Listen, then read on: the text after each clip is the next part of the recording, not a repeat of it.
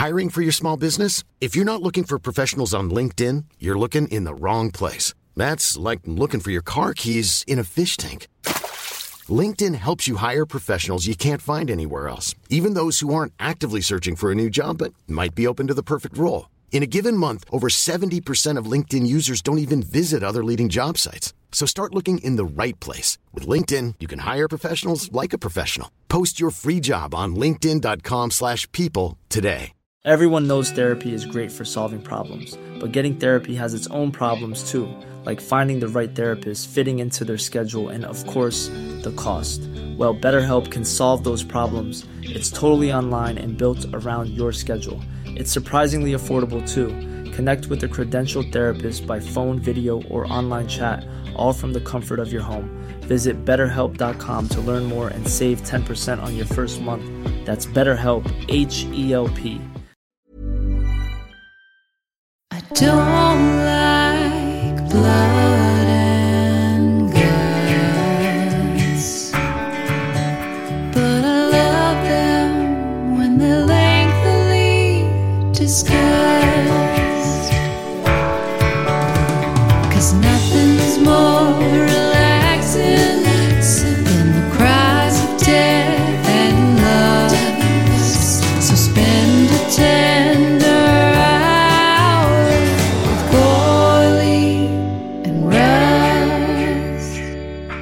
day to you, Paul. Oh, good day to you, Matt. Oh, good sir. Oh, good sir, good day. Good God. Good gosh. Oh, golly. Hey, Beba Reba. Hey, Baba Reba. That's what it is. Hey, Baba Reba. If you're joining this podcast just now, what are you thinking of it? Do you like it? Do you like us? How are you being served? This is With Gorley and Rust. I'm Matt Gorley. This is Gorley with Gorley and Rust. I'm Paul Rust. This is the show where we talk, often at length, about horror movies in what's called a cozy cast. A cozy cast. It's just easy listening and podcasting where you can sit back. You can, you know what, do whatever you want while you're listening. We're not one of those podcasts that's like you have to sit down and close your eyes. No, we know a lot. Most podcasts are like that. Yeah. At the beginning, a voice comes on, sit down, close your eyes. Don't move a muscle. We're not like that. Looking at you, Michael Barbaro. No. We are a podcast where we just want to just celebrate these films. Yeah. You know how in horror movies sometimes there might be a crackling fire or a big thick sweater somebody's wearing? That's what we like to focus on. Yeah, the cozy aspects. Yeah, in fact, you might even hear the ambient noises of birds chirping because we're recording this outdoors, which we started because of COVID, but are probably not just going to keep until it gets too hot to do so. Oh, now we like it. Mm-hmm. It sounds like beautiful nature. Yeah. Nature is healing, as they've is. been saying. And who needs healing more than horror movie victims? Ooh, especially our buddy Griffin Dunn in this movie. He needs some healing on that face, on that neck. We're, of course, talking about An American Werewolf in London. Wow, this is exciting. Yeah, number 9 in our series of 10 one-off movies. Gorley, you chose this one. Mm-hmm. I'm glad you did. What a fun, entertaining movie. I can't wait to talk about this thing. There's a lot to say. All of it, I think, probably going to be good if I know you and me. I'm just guessing. Yeah. Good, Goode, with an umlaut over it. Now, that would make sense if any person who worked on this had the last name Good with an umlaut over it. If Matthew Good, who I believe was in Watchmen, if you're listening, A, thank you for listening. B, Thank you. Would you mind adding an umlaut to your name, which would then make it Geed? Something like that? Geed? So listen, real quick, let's just tell you some of the things we got to tell you. We do a Patreon, and you can just go to patreon.com/withgorley and Rust. It's even in the show notes here. That's right. No umlauts. No umlauts. There's half an umlaut between Patreon and com, and it's low. It fell down. I fell down half umlaut before the com. Yeah, actually, our URL is with Gorley and Rust. Patreon fallen umlaut com/with Gorley and Rust. Yes. There you will find feature-length listen-along commentaries, mailbag episodes. There's a Discord there, which is really just like a discussion forum where so many of our listeners have gathered to talk. It's very welcoming. I've gone on there a couple times. That's something I forget to plug enough because that's a whole community, a whole world, a whole cult. They've moved to a separate island. And where friendship awaits. Yeah, that's right. Where friendship and shared love of horror films and beyond await. Everybody there's grown donkey ears and a tail, though. It is a lot of things are kind of converging into this island. Yeah, ooh, that's a little bit of a kind of a werewolfy transformation that happens in old Pinocchio, huh? But you get dunkified. Yeah, he does. They shot him in a back alley of England, too, I think.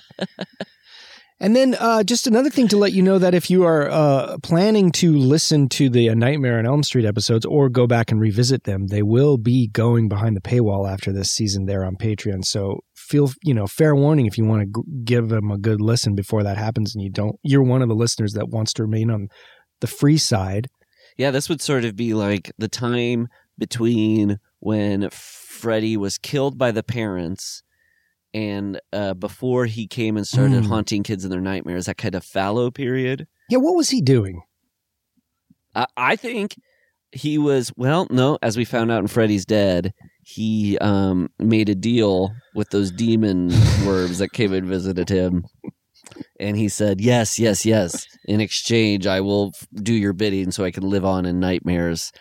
So I guess they were just in contractual negotiations during that. Oh, these deals can take a long time. Yeah, with lawyers, who I think are the ultimate monsters. First thing we do, let's kill all the lawyers.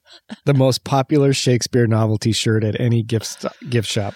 Oh, boy. Of like Shakespeare festivals. What play is that from? It's from one of the histories, like one of the King Henrys. I can't remember which, but I just remember going to Ashland Shakespeare Festival in the late 90s, and people are like, have you seen this shirt? Look at this mug I got. First thing we do, let's kill all the lawyers. And the people were going crazy for it. Ugh, my first kind of like, I hate this kind of smarm or whatever, was when I was like, I want to say the summer of 93, because then as I was heading to the Omaha Zoo, I was reading Roger Ebert's review of Coneheads in the newspaper. That's what we were all doing this summer 93. And my friend Rick and I, we were looking at this gecko, like under some glass, and we heard a mom say to like another parent or something, gecko, lizard. Michael Douglas's character in Wall Street was named Gordon Gecko. It was something like that. The one thing I remember her definitely going was, think about it. And then Rick and I, for years on, anytime we kind of like encounter somebody being kind of like too clever and pretentious or something, it's like, think about it. Directed by Oliver Stone. Think about it. Think about it. He loves rock music. Charlie Sheen. Well, that gloss is worn off. Think about it. Think about it. Was this Elaine Boozler? It was the booze. Anyway, that's all you need to know to get started. All you need to know. All of this. That Elaine Boozler talked to me once at the Omaha Zoo in 1993 when we were living in Coneheads mania. And she was wearing a First Thing We Do, Let's Kill All the Lawyers t-shirt. Think about it. Think about that line. Okay. Well, it's 1981. John Landis, our director, has written the script for American Werewolf in London, though I think it had been around for a long time, like 8 years or something like that. I think he wrote it in got the idea in the late 60s. Is that true? That long ago? Yeah, I think he was working as a gopher on Kelly's Heroes. Oh, that's right. A movie that is near and dear to my heart. Yeah, I've never seen it, but you love your Men on a Mission movie. Yeah. Where does that stack up, Kelly's Heroes? Now, I will say I haven't seen it in a long time, and I have found that when I revisit these movies, they're very different than I remember them. Mm-hmm. So I remember kind of liking it, but I guarantee you I'd watch it now and go, I loved that. Just because the slower 70s ones, when I was younger, I think I was kind of like wanted the Saving Private Ryan kind of action. Now I just like take your time. If you don't want to talk or shoot anyone for a good 40 minutes, I'm okay with that. Yeah. So I want to know what's on these guys' minds before they blow somebody away. Yeah. So yeah, I think he was backpacking through there and then got the idea. And then what I like a lot about this movie is that it does seem to be a passion project where somebody gets the success and clout to make whatever movie they want, however they want. And even though this is like a genre movie, so it's not completely anti-audience. Yeah. Obviously, you go, I'm going to make a werewolf movie. It stands to make a profit. It's not like a complete passion project. But there's definitely some really kind of auteur level weird stuff that happens in this movie that you would imagine if somebody wasn't completely getting their way, some of the stuff would be sanded down. Yeah. Like, this movie's still pretty far out there in terms of like the tones it's putting an audience through, that I still think it would make a studio nervous. I think you're right. And I'm trying to think of any movie like this, because we just recorded a mailbag episode and we talked about like the best horror comedy. Yeah. And this probably would be my pick. And you were mentioning that. Who said that thing? Tell us that quote. Oh, again. yeah. So we were just talking about in that mailbag about way back as far as Abbott and Costello and Frankenstein. It seems like the rule got set where it's like, for a horror comedy, you make the funny parts as funny as possible, the comedy as comedy as possible, and you make the horror as scary as possible. And you don't let the two necessarily mix. You don't make the monster scary when he's supposed to be scary, add in a joke, because that would make him less scary. And it kind of ruined some of the comedy moments if you were... I mean, I don't know about that. The comedy all seems to be a little fueled by dark humor. But anyway. Imagine if Dr. Loomis came up to Michael Myers and kicked him in the nuts, and he put his hands down his nuts and... Yeah, then you see in Michael Myers' mask his eyes cross. And the first time he ever talks, it's like, hey, that really hurt there. What's up with your voice? I got kicked in the nuts, but I also do just talk like this. Yeah, I've always talked like this. Why do you think I'm quiet all the time, dude? It's not going to scare anybody. You got any dog?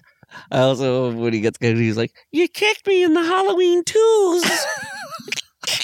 There's 2 Halloween 2s, so... That's right, I have 4 nuts. Why do you think my voice is so high? Wait, it should be lower, but they're tiny. Even the 4 nuts together don't make full 2 nuts, so that's why his voice is still high. They're like very, very tiny pebbles. Pebbles? Yeah. What is this, a Flintstones crossover? Yes, it is. Oh, great. Will Smith. Give it a thumbs up. He loves it. For those of you who are listening for the first time, Will Smith is our tech guy. He's a producer, yeah. I mean, he's an engineer, producer. He's kind of one of those does it all. He's big into podcasting. Yeah. He came to us and said, I got an idea for a show. I don't want anything to do with it. I'm a producer. I'm the ideas man. He's a Don Black, Bruckheimer kind of guy for podcasts. Yeah, and we didn't even know we didn't like horror movies. Will was the thing. He's like, I think if you guys just talked about horror movies, this is maybe an area of movies people like to hear people talk about. Yeah. Watch, and then he gave us like sort of 5 scary movies. I don't think we made them through any of them. We were too scared. Right. But Will was like, trust me. Talk about these movies, and now here we are. He was right, and you don't say no to Will Smith. Mm-mm. So anyway, this is a horror comedy that is unlike any other movie that I can really think of. Yeah, but this is you when we answered that question was your favorite, because it does seem to be the scary parts are scary and the funny parts are funny, and legitimately so. Yeah, I think for the most part, there's some Definitely. Stuff that, like, I think when you get to like the full-fledged werewolf at times looks a little cuddlier than I'd like it to be. Like a little dodgy, but I also love that. Yeah. There's times when I do want to cuddle up with it because it looks like a big dog. Ooh, when he finds that wolf in the werewolf in the porno theater, I'm kind of like, maybe I want to just put my face down on that little wolfie. Yeah. Smoke a J, snuggle up with a wolf. What's wrong with that? And then I guess I chose this because this is a movie I hadn't seen in a long time, but I knew that I liked. But I also think I remember this as being the first horror movie I watched as a kid that I felt safe watching as a horror movie. Fun. Because my mom had it on and I watched it and I was like, this is definitely a horror movie because it was really gory and I was ready to be afraid like I was for the Halloween or the Brood. but found like the humor really helped, but also didn't take away from the horror, like you're saying. So, but it kind of like gave me enough of a peak in a valley that I could get through the whole thing as opposed to like really feel afraid. That's cool. Gosh, the first time you can confidently watch a horror movie when you're a kid feels really good. Do you know what yours might have been? Mine might have been Golly.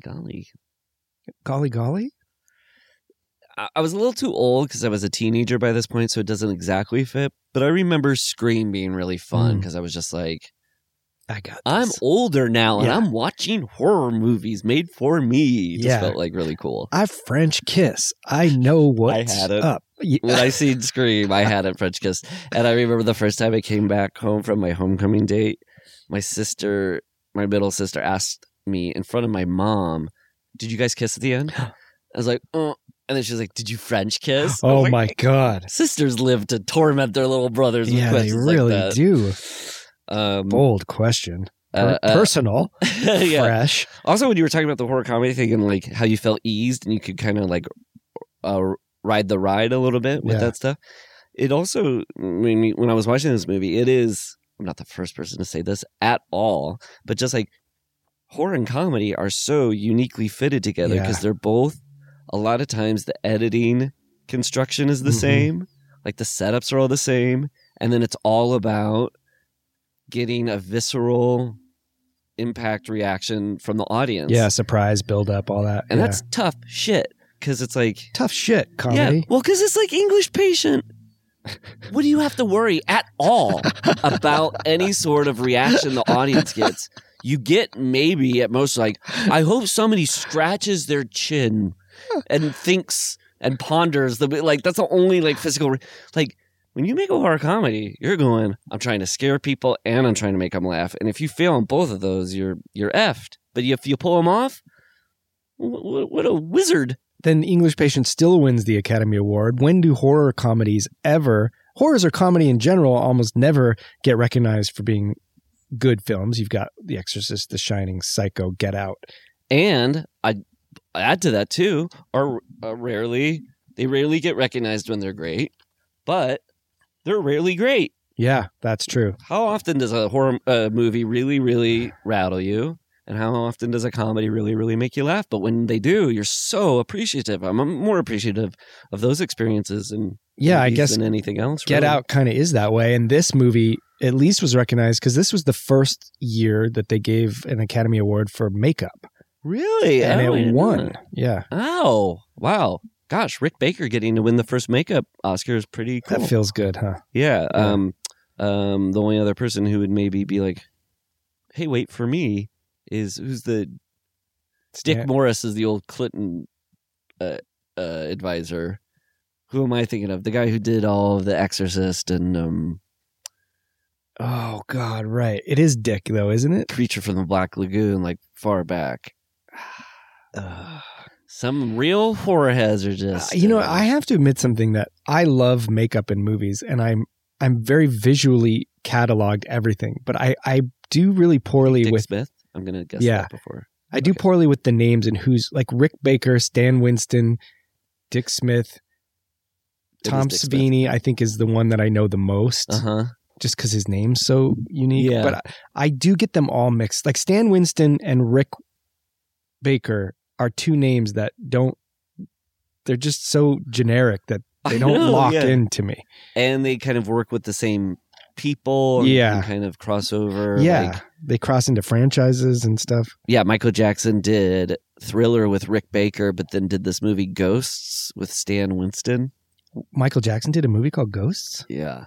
Really? It's like a 25-minute long movie. It came out maybe in the late 90s during this kind of weird period. Yes, Michael Jackson's weird period. The late 90s is the only time he got totally weird. I've watched it. It's, you know what? I think Mick Garris maybe directs it or was supposed to, but it's bad, but not in the Michael Jackson bad way. But it's also like he's playing a character who's like based on a lawyer he hates or something like that. It's like bad. Wow. He does a lot of that. Like, I was also what was I hearing that Paulie's brother in Goodfellas, Tootie, was Michael Jackson's manager. And so when Scorsese directed Bad, Michael Jackson put his manager in it. And that's how Scorsese found him and made him Tootie in Oh my Goodfellas. gosh. Yeah. Wow. Yeah. So if Joe Jackson hadn't forced his sons into entertainment, we wouldn't have that guy in Goodfellas. Yeah, that's right. Michael Jackson would have never met Martin Scorsese, would have never met that manager. That's right. That's how life happens. The stupidest butterfly effect. Well, first of all, before we even get into the movie, I want to talk about how much I love the poster of this movie. Ooh, yeah. With just David Naughton and Griffin Dunne kind of at a 3/4 angle, both kind of looking back over their shoulders. Yeah. I just love the look of it. I prefer that poster to this other one. The other one's that cool is like kind of like a white scrawled an American werewolf in London on a poster, and it's like it looks like a drawing of like kind of a half panther wolf sort of thing. But I love the photograph one a lot. Mainly because of those jackets, baby. Paul, I've got that in my fucking notes. Holy cow. Wait, I read that I think it's Griffin Dunne, or was it David Naughton? I forget. One of them kept their jacket. Oh, I think it's Griffin Dunne. I think he kept his mangled up puffer jacket. Nice. Covered in blood and still has it. I would. Yeah. Talk about playing in Hollywood. That thing should be hanging over every table. Every breakfast table in America. I don't. I tried to find out. I get tripped up on the John Landis's wife, Helen Naduleman. Naduleman? She's a costume designer. Costume designer.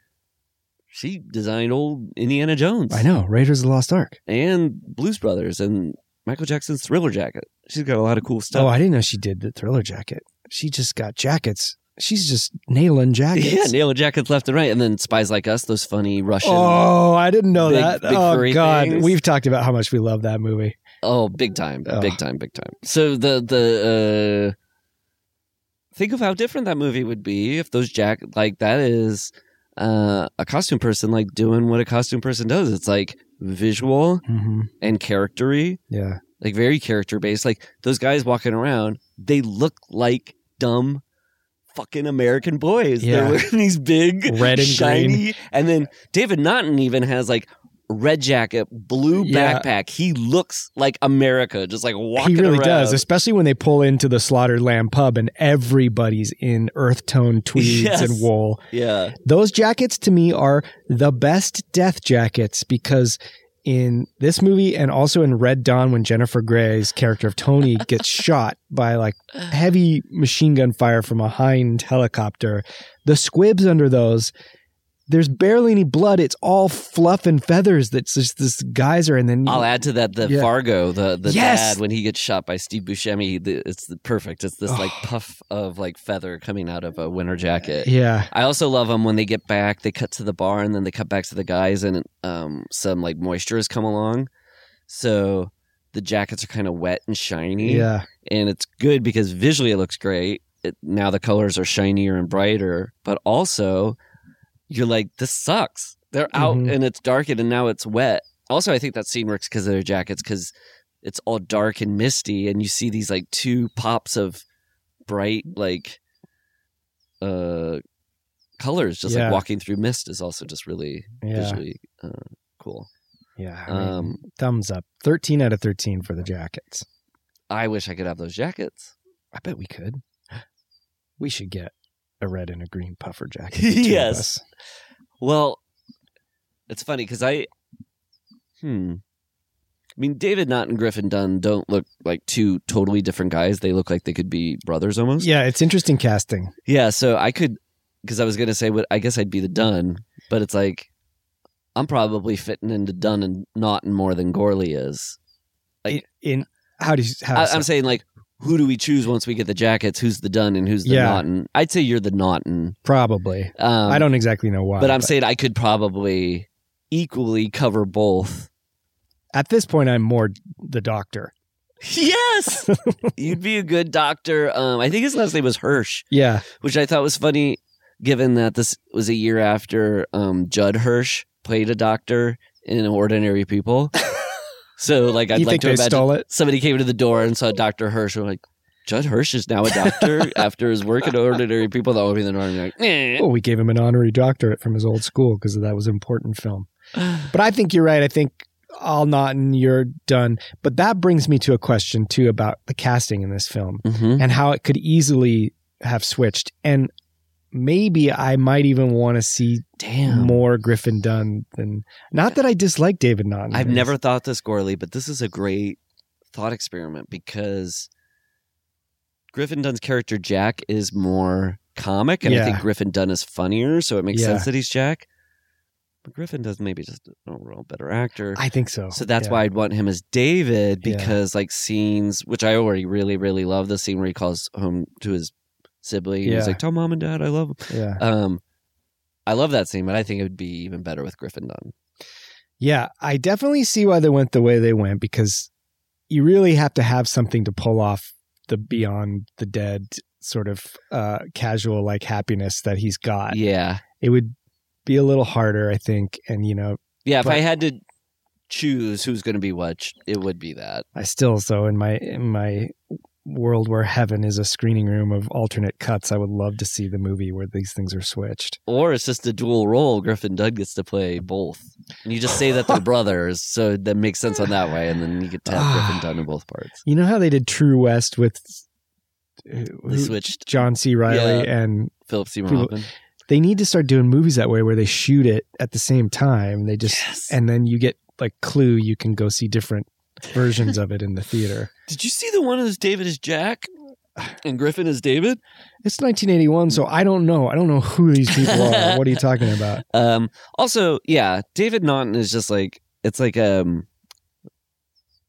only other similar casting I think we've had in our series of 10 one-offs is maybe the Craig Wasson in Body Double, which is sort of this like... And the dad in The Brood a little bit. Yeah. Yeah. Which is like the actors are a little bit of... Hey, and I'm a fellow actor. We're fellow actors here. I'd want to kill myself if I ever heard somebody describe my performance as a nothing. Yeah. So maybe it's more about the characters. But...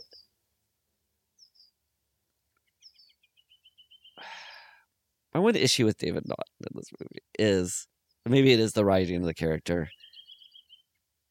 He's got to pull off being charming. And I don't know if the character or the actor thinks he's more charming than he actually is. That's just, it's the tough thing in this movie. There's sometimes where I'm like... There's a tiny bit of smarminess to it, but I can't tell if that's entirely Naughton's performance. Also, at the time, that kind of Bill Murray snark, Chevy Chase was in vogue, and I think given more weight than it is today. So it's hard to say what's what, but I'm with you on that. Yeah. And I'll say their dynamic, like that could be the thing that ages most poorly. They're kind of like rhythm as buddies and how they talk and that kind of comic attitude. But I think it ages pretty well. Yeah. Like I watch it and I'm not like cringing. No, I think it's great. And a lot of it, I think, time where he was like, oh my God, and here I am, a burnt meatloaf. Oh, yeah. And I was like, that's too... That's the line. Yeah, that was a little too corny. But everything even else is... Naughton's chemistry with Jenny Agutter... really good. Really good. She's and awesome. I think that's her. But it does feel like maybe they did have a little bit of attraction to each other, a chemistry, because I had the biggest crush on her when I was a kid. From American Werewolf? I think that's the only thing I knew her from prior to like Where Eagles or The Eagle Has Landed. Well, edify me. I don't even know what she... I know she's a beloved she actress. doesn't... I don't think you see her much in mainstream movies. I know her big debut was the film version of the play Equus, which was notorious because it had... Ding-dongs. Full ding-dongs, both sides ding-dongs. I didn't know she was an Equus. There's some combination here between American Werewolf and Equus. Naked boys running around thinking they're animals. Yeah, that's true. Boy, she's got a type of movie. Huh. Have I told on this podcast the time I saw Equus in the theater? Maybe, but tell, please. Well, I don't want to be that. No, because I can't recall it, so I want to hear it. I went to see Equus, and the stage production again is famous for both the female lead and male lead. They're kind of like usually teenagers, not teenagers. For real, my God, that's so funny. I've seen Equus live. I don't remember any female nudity. Really? I walked well, out maybe of there. they didn't do it, That's but true. it is as written. I think they're supposed to be teenagers. Obviously, they're probably played by adults, but there's a big scene where they both get nude in the stables and make love. Meet me at the waterfront after the social. Meet me at the stables after the social. They get naked and you see the horse's dick. The horses are fully clothed. I thought it was a mare. So I go in, I get early to the theater to see this, and it's kind of like a small theater, and there's the audience, the stage, and then they have a special section that's meant to be, because the whole play is a trial. Oh. And so, or a psychological trial, but they make a section of the audience on the stage where you sit as jurors in a jury box. You don't have to speak, you don't have to do anything, but it's just like you're the jury, and so the actors are delivering it to you in their recounting of it. But there's only 12 of you in that box, and the rest of the audience is on the other side. And so when the whole nude scene happens, the audience is all looking at the nude people and then looking up at you watching the nude people. And it's so uncomfortable because I just remember looking at the nude people and watching the scene and then looking up and seeing a bunch of just people staring at me watching the naked people. Wow. You know what this makes me... You've never told that, by the way. I haven't? No, that's Thank really God. good. And to think about the double voyeurism that's going on, people watching you watch. Yeah. It makes me think, I do this all the time, where ever since I was in high school, maybe it's some partly Catholic repressed thing where I don't, if I see somebody out and about and they it's a woman and she is somebody who others would desire to look at. Yeah. I'll clock it, but my next move isn't to keep clocking the object or the person. Uh-huh. It's to start clocking if other people are looking. Oh, interesting. That's more interesting to me. So if I see a girl walking by a crosswalk and I'm like, I'll start looking at the guys around the corner and they're all looking at her butt or her body and stuff. You're the main audience at Equus looking at me. I know, that's what made me think of it. I was like, I guess I would be the guy looking at Gorley rather than the people in the... And that's not me trying to be like, look at me above the flesh. Yeah. I am more interested in the mind. I don't know. It's more interesting to see other people slobbering, I guess, than the actual thing. But the point is, I think she's the best actor in this film. She's so good. Mm-hmm. Her performance at the end, she's just always believable. Yeah. And like you're saying about that thing about how it needs to be comedy when it's comedy, horror when it's horror. Yeah. She's playing it truthful and real in both fields, where David Naughton, I think, sometimes he's just a little presentational, where she's very representational at times. No, I feel you. And that last, what you just mentioned, the last scene where she's crying, it's devastating. Mm-hmm. And it really works as an ending.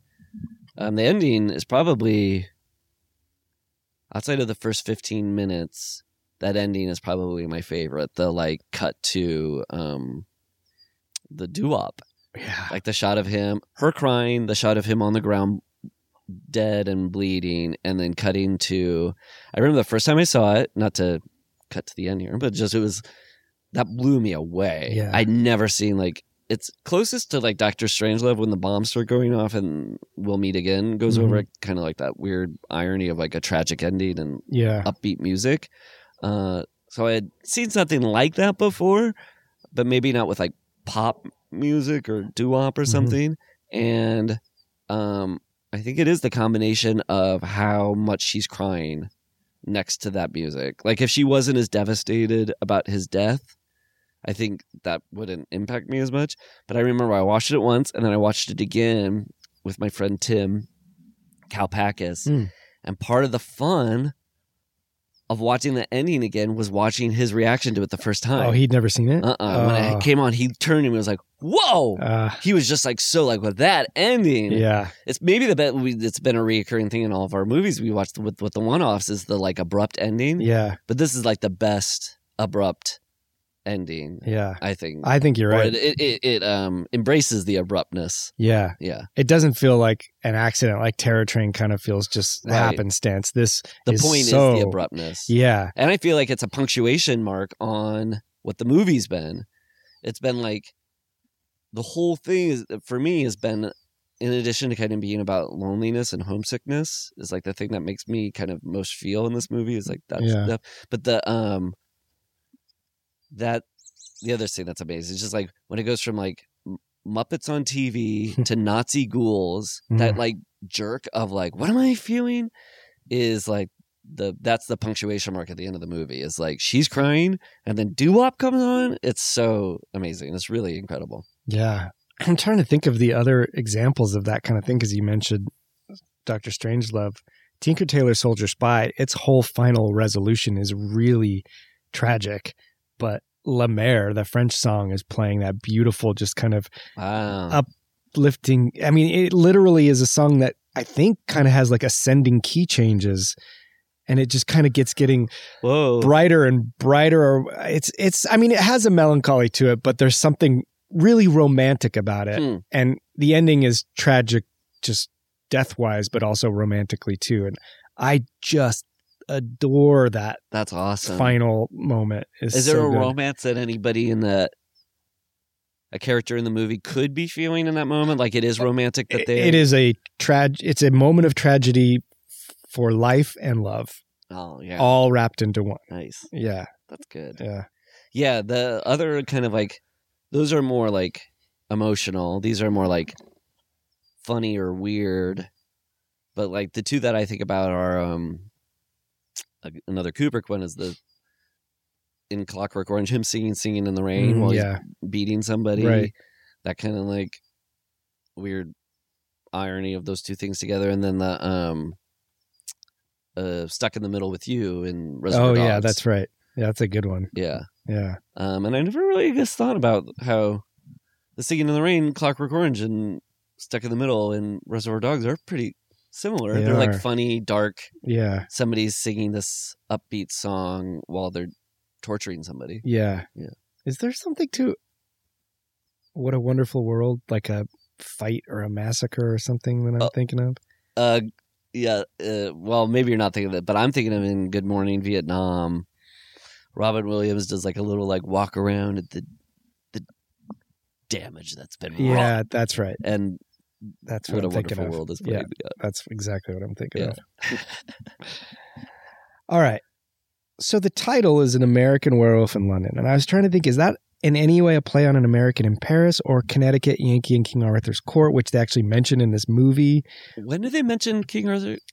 I didn't catch that. No, that's not No, me. you may be right. It may be that I'm thinking, because I was reading the IMDb trivia on this. No. That wasn't a...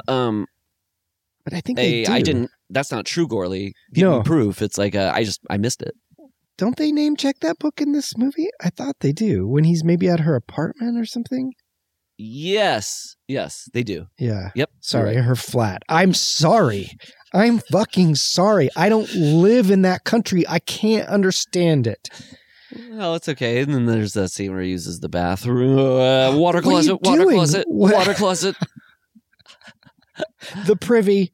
God, what do they call it? Oh my gosh. As if Pavlovian. I said water closet and my I do pee too. Filled with pee. So we have to take... Yeah, your question of is it a play on an American in Paris or a king in King Arthur's Court? We're going. Was an American pea wolf in Potty Town? Reference to an American Werewolf in London? Why wouldn't he have just made it an American Werewolf in Paris, which is a sequel? But also apparently he, what was it? Someone threatened him with something on the production, and Landis threatened to say, I'm just going to set this in Paris and call it an American Werewolf in Paris. And they relented on something. It was that, I think it was because of like union things in England or whatever. He was only allowed to have 2 American actors. And he had to fight. So you have Griffin Dunn, David Naughton. Isn't there another American in there? No. Or he could only get so many visas. This is stupid. Oh, it was this. He could only get 3, but he needed 4. So it was John Landis, Griffin Dunn, David Naughton, and he wanted to bring Rick Baker over for makeup. And they, I think, threatened to not give it to him. And he said he was going to go make it in Paris, and they relented. They should, yeah. Well, what would it be? American pee break and you just want to get back. You want to get to it so bad that he's gone. He's running. An American, an American, an American,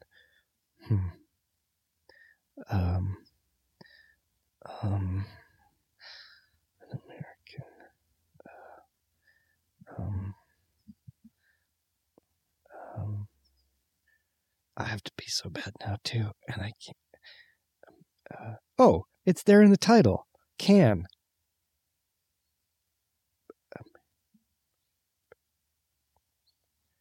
American. You pee in a can. I have to pee. I'll be back. With Corley and Rust.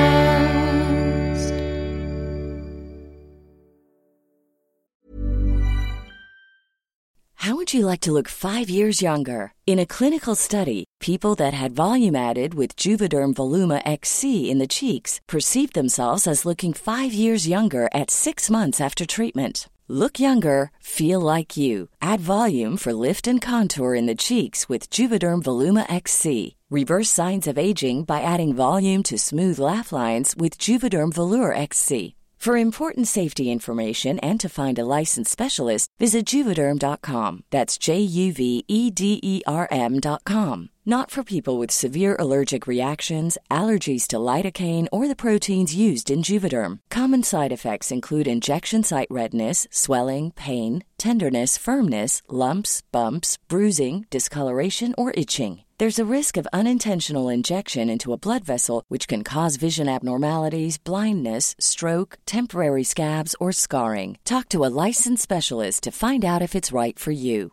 Hiring for your small business? If you're not looking for professionals on LinkedIn, you're looking in the wrong place. That's like looking for your car keys in a fish tank. LinkedIn helps you hire professionals you can't find anywhere else, even those who aren't actively searching for a new job but might be open to the perfect role. In a given month, over 70% of LinkedIn users don't even visit other leading job sites. So start looking in the right place. With LinkedIn, you can hire professionals like a professional. Post your free job on linkedin.com/people today. With Corley and Rust. We're back, and I was probably out here for at least a minute or two, still trying to think of a pun. Did you come up with one? No, all I could think of was the word can. You know, American. Oh, like the can, using the can. I think that's the first time we've ever had to go bathroom break without figuring out the name before it, because You ran off like I'd never seen. If you rewind, you'll probably hear in the last 30 seconds before I got up, just the chair, just creaking so much because I was squirming. I was like, moment. So American. Where's the can? Where the can? Oh, but werewolf. Where in American Werewolf, the where of where's the can is good. So you know what I'm saying? Oh yeah. So I need a can. Where would it? God. Where a can werewolf in London? Where a can werewolf? Where can a werewolf London? Where can a werewolf drain in? Yes. This is our best one yet. Best one yet. Yeah. As clever as the movie's title. Speaking of Werewolf in London, it is crazy that the Warren Zevon song is not in there, because these needle drops are so on the nose. Yes. Why not go all the way? And so much so that I think I was aware of this movie before I was aware of that song. When I heard it, I was like, is this written for the movie? How are these things so closely related? And Zevon predates it, right? Yeah. And I adore Warren Zevon. And I love that song no matter how many times you hear it. Oh, I mean, just for great. the line that I saw a werewolf sitting in Trader Vic's and his hair was perfect. It's so His good. hair was perfect. But the music in this film, before we even get into that, just these needle drops, and that Elmer Bernstein did the score. I couldn't even tell you any part of the score because you just remember the song so much. There's not much score. There's not a lot of score. The parts of the score that I liked was the music that comes up when he's having those like dream visions where the camera's moving through the like very verdant forest. That's true. That kind of like talk about romanticism. That score felt very like in those moments. It kind of has this like classic. You're making me think of another Elmer Bernstein score, which is Meatballs, and there's a scene where Rudy Rabbit, Chris Makepeace, it's the big final race at the end, and the only way he can beat this Camp Mohawk super athlete, because he's a little guy in their marathon race, is to cut through when they get to the woods, he's squirrely, he's Rudy the Rabbit, he can beat him because the guy's too big. But there's a point where they get in there and the music turns to this kind of like same kind of chasing romantic music, and it's really interesting. I think Elmer Bernstein, he's like amazing because I think he's had sort of 3 different careers with genres. Like he was a Western guy for a while, right? But and Great Escape too, right? Or is that Leonard Bernstein? I think it. Yeah, you're right. Great Escape. But John Landis was the first person who brought him to comedy, and is that right? Not to go. Is that Meatballs? To crazy or worshiping of John Landis, but he should get a lot of credit with that. Animal House score was the first time somebody had the idea of it'll be funnier if this comedy movie has a score that's serious, not trying to add laughs by sounding. So, I mean, Animal House. He really should have worked on Halloween 5. Yes. Yeah, there's a little too many honks and bicycle honking. Look, don't get me wrong. 10 honks in a horror movie, love it. But when you start to hit the double digits, it really is. Yeah, some guys like honkers in their horror movies. I like honks on the score. Or vibra slaps. But Animal House is pretty funny because you see these slobs and the music's like doo doo doo, but it's the same idea that's used in Meatballs, and then to great effect in Police Academy. I don't think that's Elmer Bernstein, but the same sort of idea of like doo doo doo doo doo doo. It's like funny that it's like so highfalutin. And I remember leaving those movies whistling the scores. Yes. Same with Meatballs. He didn't he do Spies Like Us too? Yeah. And it's got a real action adventure score. Yes. Well, what's awesome about it is because he's the real deal, because he did do. Yeah. Because he also does Three Amigos. So he's doing That's a right. Western score because he did Magnificent Seven. Yeah, which is one of the greatest scores of all time. Same with Great Escape. Yes. Bum bum bum bum bum. Oh, beautiful. Holy cow. And then did I think a bunch of who's the director of Ghostbusters and Meatballs? Oh, Ivan Reitman. Ivan Reitman That's movies. Meatballs. So Ivan Reitman then took. That wasn't Landis, Because Ivan Reitman and Harold Ramis all worked on Animal House, and then they all kind of went off and then became directors doing. Because did he do Ghostbusters too? Bernstein? Yep. Yeah. Yep. Yeah. And then I think he's stuck with Ivan Reitman and for that long time too. I love Bernstein. God damn it. I mean, that last name. Yeah. Hey, if you want to get into feel the music, you got a last name. That's Bernstein. what confuses me about it. Same thing with Mankiewicz. Mankiewicz's and the Bernsteins. Both of those get confused because there's 3 Mankiewicz's. And then Randy Newman is Gary Newman. He is the Alfred Newman of the 20th Century Fox. That's his uncle, I think. And but Thomas Newman. Not to be confused with Alfred E. Newman. Right. Oh, yeah. Thomas Newman is also related to Randy Newman and the Alfred Newmans, but not the Alfred E. Newman. Okay. Who writes some of the best music in the world. Here's a humdinger from Alpha Centaurus. Give him a kick and he'll sing the next chorus. That was a Star Wars Mad parody set to a few of my favorite things. I don't know why I remember that. Maybe I've mentioned this. I'm sure I have on the pod. My favorite Mad Magazine spoof title. What? For Basic Instinct. Basically, it stinks. The best thing about the potential of us repeating a lot of stories is neither of us remembers that we do, so we're at least enjoying this. Right. It's two men who are sundowning and keeping each other company. All I can think about is that how much like someone in my family repeats stories and how I must have repeated so many stories to Amanda. But hey, if the stories are good, it's like a Beatles song. I know. You could hear it 1,000 times, but you're still happy to hear it. Yeah. You heard my Equus story? It's a lot like Hey Jude. It's the across the universe of theatrical experience stories. My Equus story is basically like the Piggies or Revolution Number 9 of stories. Piggies is pretty bad. Martha, My Dear, that bums me out. White Album's my favorite album. Yeah. A song that I think sometimes gets treated as like one of the bad B-sides, but I love it so much. It is Savoy Truffle. Oh yeah, that's a good one. I crank Savoy Truffle when those big distorted horns come in. Because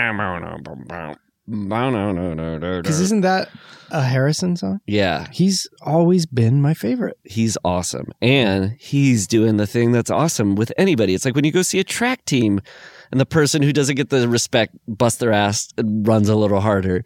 And Harrison is putting his tracks on those albums. Those are his tippy tops. Yeah. And certainly by the White Album, he's like smoking Lennon and McCartney. It's pretty cool. I agree. Isn't it crazy to think that by the time the Beatles rose and broke up, he was 25 and all of that had already happened. He was 25 when they broke up. What? That's how young he was compared to the rest of them. Because remember when they first got big in Hamburg, he got deported because he was under 18. Oh my God. He was 20. Imagine all of that happening in your life and you're 25. I mean, I've heard him talk about like, that's amazing. I remember him saying something once about like, he partly thinks he's a seeker because he got all of his needs and desires and wants met that people spend their entire lifetimes never fulfilling. You could spend your entire life trying to amass the fortune and notoriety he got by the time he was 25. And so he was like, it made me go like, oh, there has to be something more than this. It's a little depressing because it makes you realize like, oh, some people don't even get the point where they get to ask, is there more than this? Yeah. You just keep going like, there's got to be more. There's got to be more. Yeah. But he actually and Ringo do seem like the most well-adjusted of the two. Yeah. To me. Well, I'm also close to Georgie because he's the Catholic on the group, and he's got some real nasty, like lapsed Catholic in him that I really. How so? What do you mean, like nasty? That song, "Waiting on You All," on "All Things Must Pass." It could have been a big, huge hit, but like the third verse is just like this snotty anti-Pope line. And I think Apple partly was just like, we're not going to push this as much because it's got that weird, it's like, and the Pope and the stock exchange is the only thing he's qualified to quote us. Oh, wow. and the Vatican is owned 51% by General Motors, and the stock exchange is the only thing he's qualified to quote us. Motors and quote us gets rhymed. It's so cool. I mean, that's almost as good as where's the can in London. George Harrison wishes he could come up with where's the can in a... But your favorite is Georgie. What's your favorite Beatles song? It doesn't have to be a Georgie necessarily if he's your favorite, but I was just curious. That's a real tough one. Well, I will say my favorite guitar solo I think of all time is the simple George Harrison guitar solo in Let It Be. And I think oh, yeah, that one is good. Or Octopus's Garden. Yes. And there's something about George Harrison where he doesn't go like, he just plays these major scale solos that I gravitate toward and I love hearing. They just make perfect sense to me. He just seems like the guy who's the most creative without having to always kind of go like, I'm going to push the envelope. Yeah. He just makes so much out of kind of the basic building blocks. Yes, like I was just going to say, he mines like, a lot out of what other people try to leave behind, and I think they're too good for or something. Yeah, like Got My Mind Set on You. That's such a just like simple anthem, but it's so good. Right. Yeah. And putting that out at that time and his career. Yeah, and also the if you're a movie fan, he's behind Hemdale. Yeah. And if George Harrison had never had Hemdale, you wouldn't have your Monty Python. Yeah. Monty Python's Life of Brian. Or your Baron Munchausen's. Or Terminator. Yeah. Wait, why? I didn't know that. Hemdale was the one who was like, we're going to make Terminator. We're going to put this money into this thing and make it happen. So that man's a saint. Yeah. What a cool dude. Yeah. I agree. George Harrison getting props on the American Werewolf in London. That makes sense. The Beatles probably, I bet were in London once. It's time for a recurring segment on this show called Logo Loco. Yay, let's kick it off. Okay. Well, your Universal one's pretty straightforward, but what do you think about that polygram? Ooh, very cool. It is, huh? Yeah, and of its time. Yeah. I like that it hasn't been, as they say, was it wallpapered? Where they put the new logos at the front. Oh, yeah. Is that what they're called? I don't know. But yeah, getting to see that old polygram one. I have some questions for you because I don't think I'm that familiar with polygram as anything other than like a record label. Yeah, I'm trying to think of the other polygram.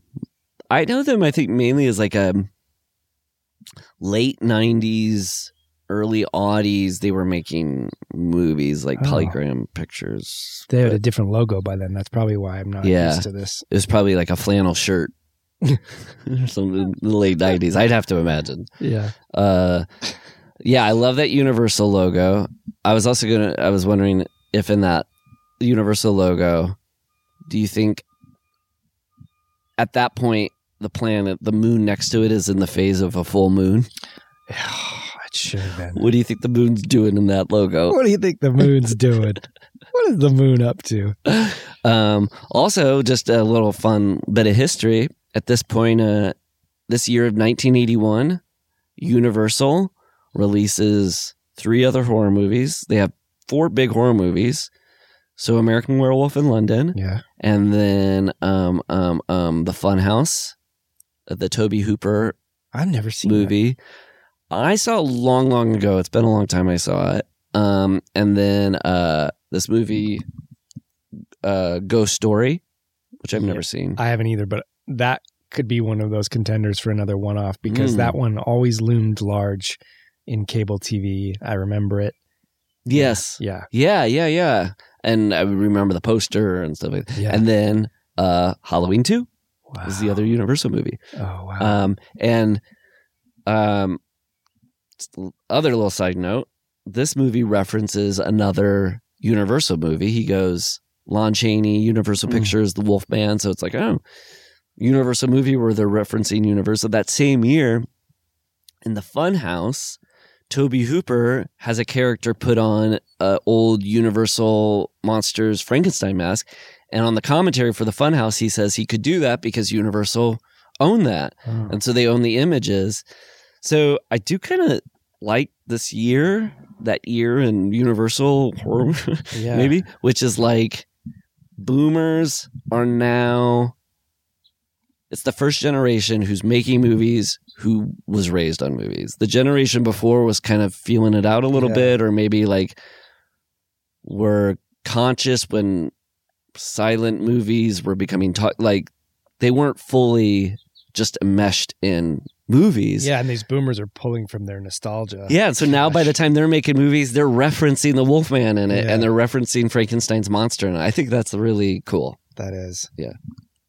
It's one thing the boomers got right. Yeah. Yeah. What do you think of this logo? When you see this Universal logo, does it pop anything in your mind? No, it just makes me feel good because I know we're in an era where I'm probably going to love the film even if it's not E.T., good. The Thing. I love all of those. The E.T. logo uses this, but they put it in reverse. Why so do it they do starts that? off because it's cool because it makes it look like the planet starts and then it rewinds and goes back out into space. Oh. And then it starts on the star field at the beginning of E.T. then. So, Oh, wow. But I didn't really investigate in memory of Jim O'Rourke what the story there is. I just did when I got back early for the bathroom break and I was waiting for you. I was like, oh, I'll find out what this Jim O'Rourke thing is. You didn't want to take that time to work on a better pea pun? No, we had already come up with it. Okay. Yeah, we nailed it. 2 peas and a pun. He And a little lady. he worked with John Landis in Kelly's Heroes, and I think he was the buddy who he was traveling with that inspired this idea, backpacking in Europe. And then I think he died right before American Werewolf started filming, so it was a way to honor the inspiration and somebody who had just passed away. Okay. But for Mama Doer level dedication, like with Sleepaway Camp. Yeah. Like it's one thing to get a dedication, but to get it at the front of the movie and not the end. I know. And so you have your 3 levels. Like there's the end of the movie, there's front of the movie, then there's front of the movie plus of a classification like a doer. Yes. So you get a descriptor. Yeah, if it had been for Jim O'Rourke, a wild man. My little wolfie. You would have, yeah. The apex that you can most hope for is for Mama Doer. Yeah, there's nothing bigger. And to have your own child do it. Yeah. It's so funny. I was just thinking, I have a daughter, and I was a year or so ago, I was thinking like, oh, what if she became a doctor or something, and I thought, all the reasons it hit me, I was like, God, if she was a doctor, she'd be wealthy. It'd prove to people that she was smart, and it'd be a career based on helping people. I was like, oh, that's why everybody wants their kids to be a I always doctor. just assumed it was a status thing. That's Admin funny. status. Yeah, But yeah, but when there's you're so really many thinking about reasons it. why you go like, hey, my kid's a doctor. I just want my kid to be a doer. That's all I Yes. care. I don't care what they do as long as they're doing it. The only thing I want my kid to do is to make a sleazy horror movie and dedicate it to me in the beginning, in the first frame. The sleaziest of horror movies. Yes, please. Please with the sleaze. Sleazy, please. Sleazy, please. Now, just as we're kicking off talking about the movie here, just werewolves in general. Werewolves in general. The werewolves in general. Ooh. I think certainly growing up, werewolves were my favorite monster. Of the classic kind of thing. Not even a contest. Okay. What do I care about Frankenstein? What do I care about Dracula? The Wolfman is, to this day, is the coolest monster. I've never thought about it. I guess if in the day I think I'm a little more Dracula conscious, but conscious. But Dracula curious. I'm Dracula curious. If you're putting Jason Michael Freddy into Wolfman Frankenstein Dracula, Dracula maybe is the Michael Myers. Yeah, and is Jason the Or is Dracula The Wolfman? Freddy? Because the other two aren't talking much.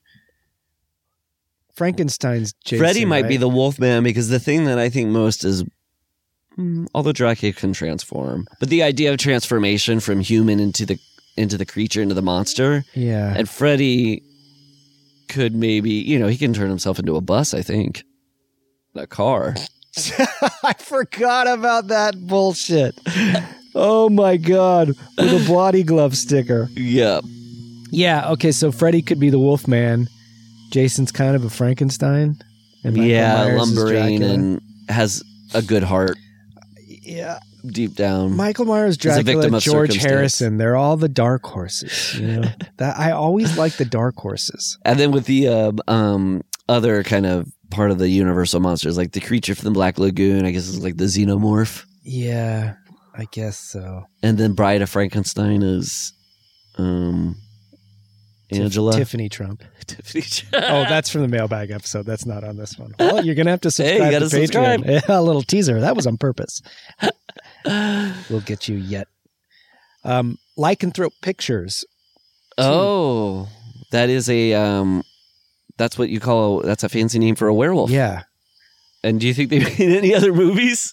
They made like a Care Bears movie, but still used Lycanthrope Pictures to... Wolf. But I was going to say the thing I really liked about werewolves when I was a kid was, this is funny, I think my first taste was Teen Wolf for like werewolf movies that like captured my imagination. This one is for me, but... It was for you. Yeah. Oh, that's awesome. Your first werewolf movie was this movie. But I would tell people I was a werewolf, and then this girl Tessa I knew, I made her wait outside a window at a house I was in at my at a friend's. I was like, Tessa, I'm a werewolf. And then I was like, wait there. And then I went under the window and I had I had put crayon on Scotch tape and I put the tape on my face. And then I came back up the window and I was like, see? And she was like, that's just tape. Wait a minute. Hold everything. Sorry.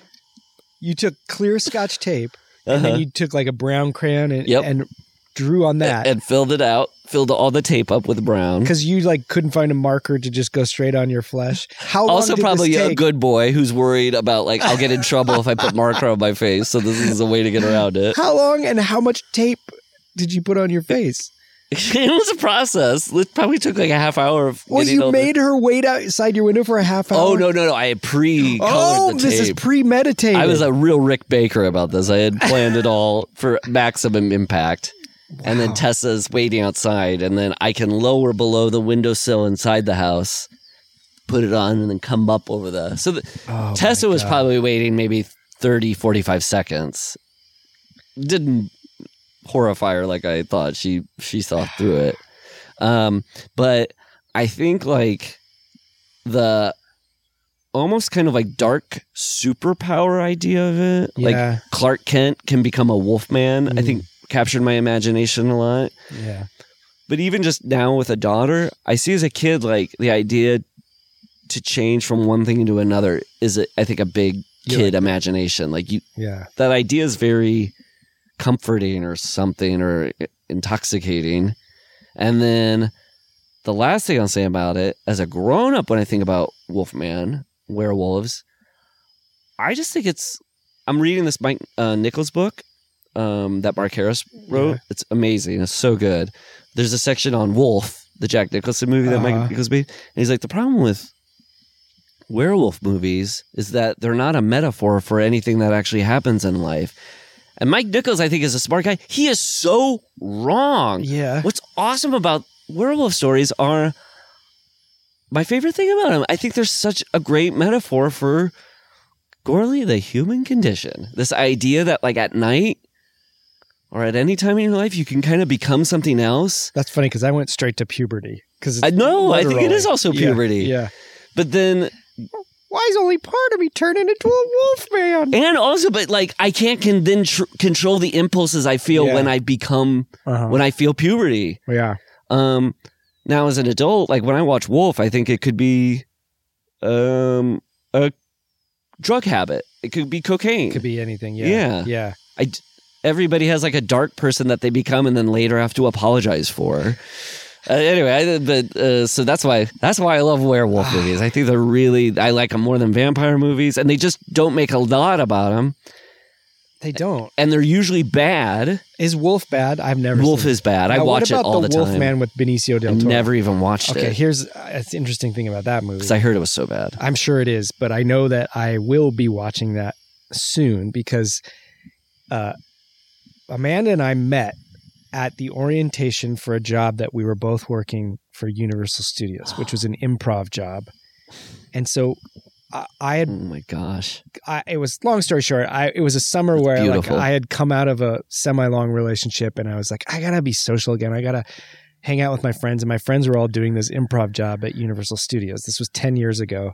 And I went, I'm just going to go do this for a summer, blah, blah, blah, just to be social. Job. Yeah. And the first day... of orientation is where Amanda and I met. And we really were one of those kind of like just sort of love at first sight. I'm not trying to make it like storybook. We just both fell for each other like that. And we were finished that day of orientation. We were riding the escalator to the parking garage at City Walk at Universal. And there was a middle-aged couple wearing matching bowling shirts that were full wraparound prints of the Benicio del Toro Wolfman movie. What? And Amanda goes, now, neither Amanda and I had let on that we liked each other. This was the first day we've met. And she goes, that's going to be us in 20 years. Or 10 years, I forget. My heart just like warmed for real hearing that. And I was on cloud nine when I heard that. And from then on, it was full steam ahead. But it's all you want to hear when you have a crush on somebody. Yes, is like I know. Making a joke like that is the best thing in the world. It was heaven, and it fills me with chills to this day. But I think on our 10th anniversary, which is coming up July 3rd, our 10th anniversary from being together, we'll probably watch that movie. Because when did that movie come out? It was 2010? It must have been around that time, because I feel like that couple probably bought those shirts at City Walk that day. I don't know. Yeah, what's the story of that couple? Are they like Del Toro heads?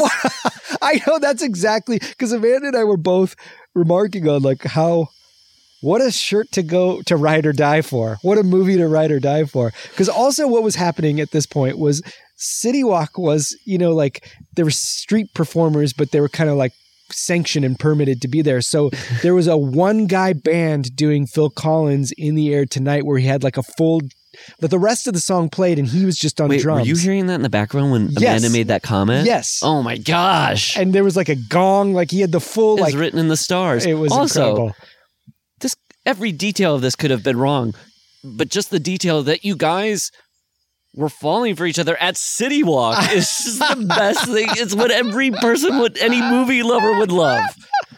Any theme park lover would love, any movie lover would love. Yeah. And then on this orientation tour, I think they were just trying to kill time. So they took us through the park, and there was a moment where we all just sat and watched the like 15-foot tall animatronic Megatron come and do like bits for the audience. Oh my gosh. Yeah. But anyway, so I got to see that movie. I'm looking forward to it. So you'll let me know if, God, that's so good. It was love at first sight for me too. That's when I saw you and Man. You were there? Were you wearing a wolf? Yeah, I was wearing a Wolfman shirt. I was with my wife at the time. That would be amazing that the story comes full circle and we find out that was you and Leslie. Doing a Jamie Kennedy experiment kind of prank where we were dressed up as an older couple.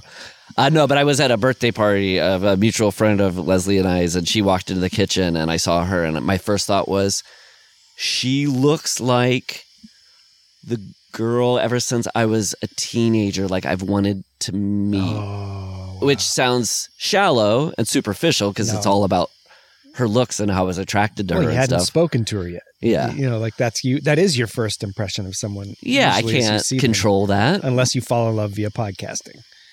That's true. Or if I had been in another room and I heard Leslie telling a joke or make a remark in the other room, like, who is this? Yeah. I am in love with this brain. And then you meet the person, you're like, oh, and she's beautiful too. With the Wolfman, with the Benicio del Toro thing, I was just thinking, the other thing, in addition to Wolfman movies being bad, that keeps me from fully like getting excited is, and why I think maybe more people like vampires more and stuff is, I think the rules are really not consistent movie, and that's no fault of any movie. Yeah, it's just across all Wolfman movies. I just feel like. Yeah, because also Frankenstein and Dracula come from literature.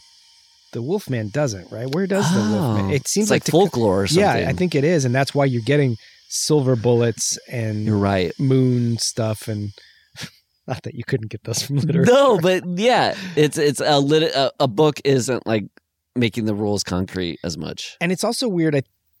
I don't know if it's in the Bram Stoker novel, but in the Coppola movie, he's kind of a Wolfman too. He's like a shapeshift. Yeah, he turns into a wolf at one point. Do not see me. Perhaps you should grow a beard.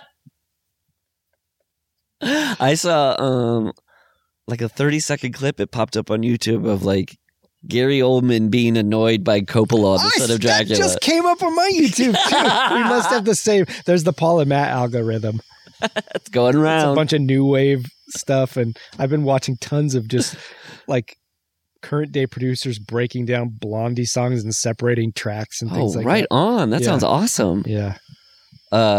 Kind of like what they did with those classic albums, VH1 things where they like, and actually we brought in this person to do this track. I love that. First question with these YouTube guys, like, how are you getting these isolated tracks? Maybe they're just out there in the ether or what, but.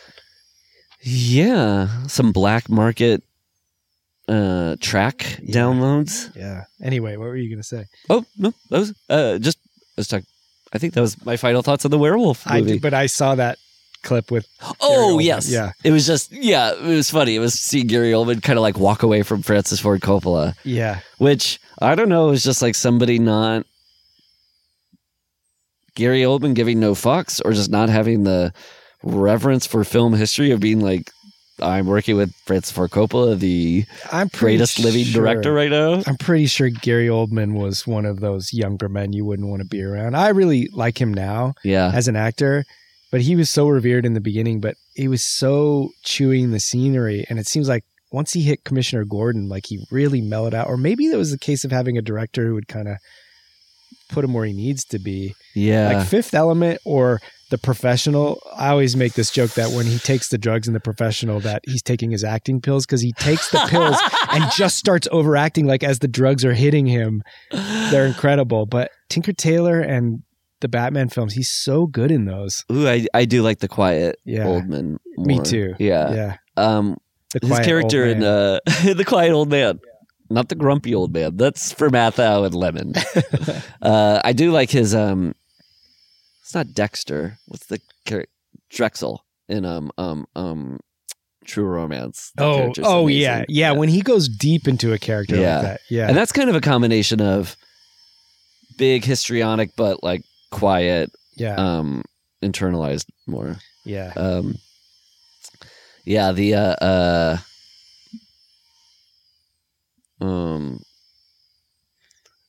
Gary Oldman and Anthony Hopkins also, like Anthony Hopkins, when he met Gary Oldman on the set of Dracula, he was like, he's me.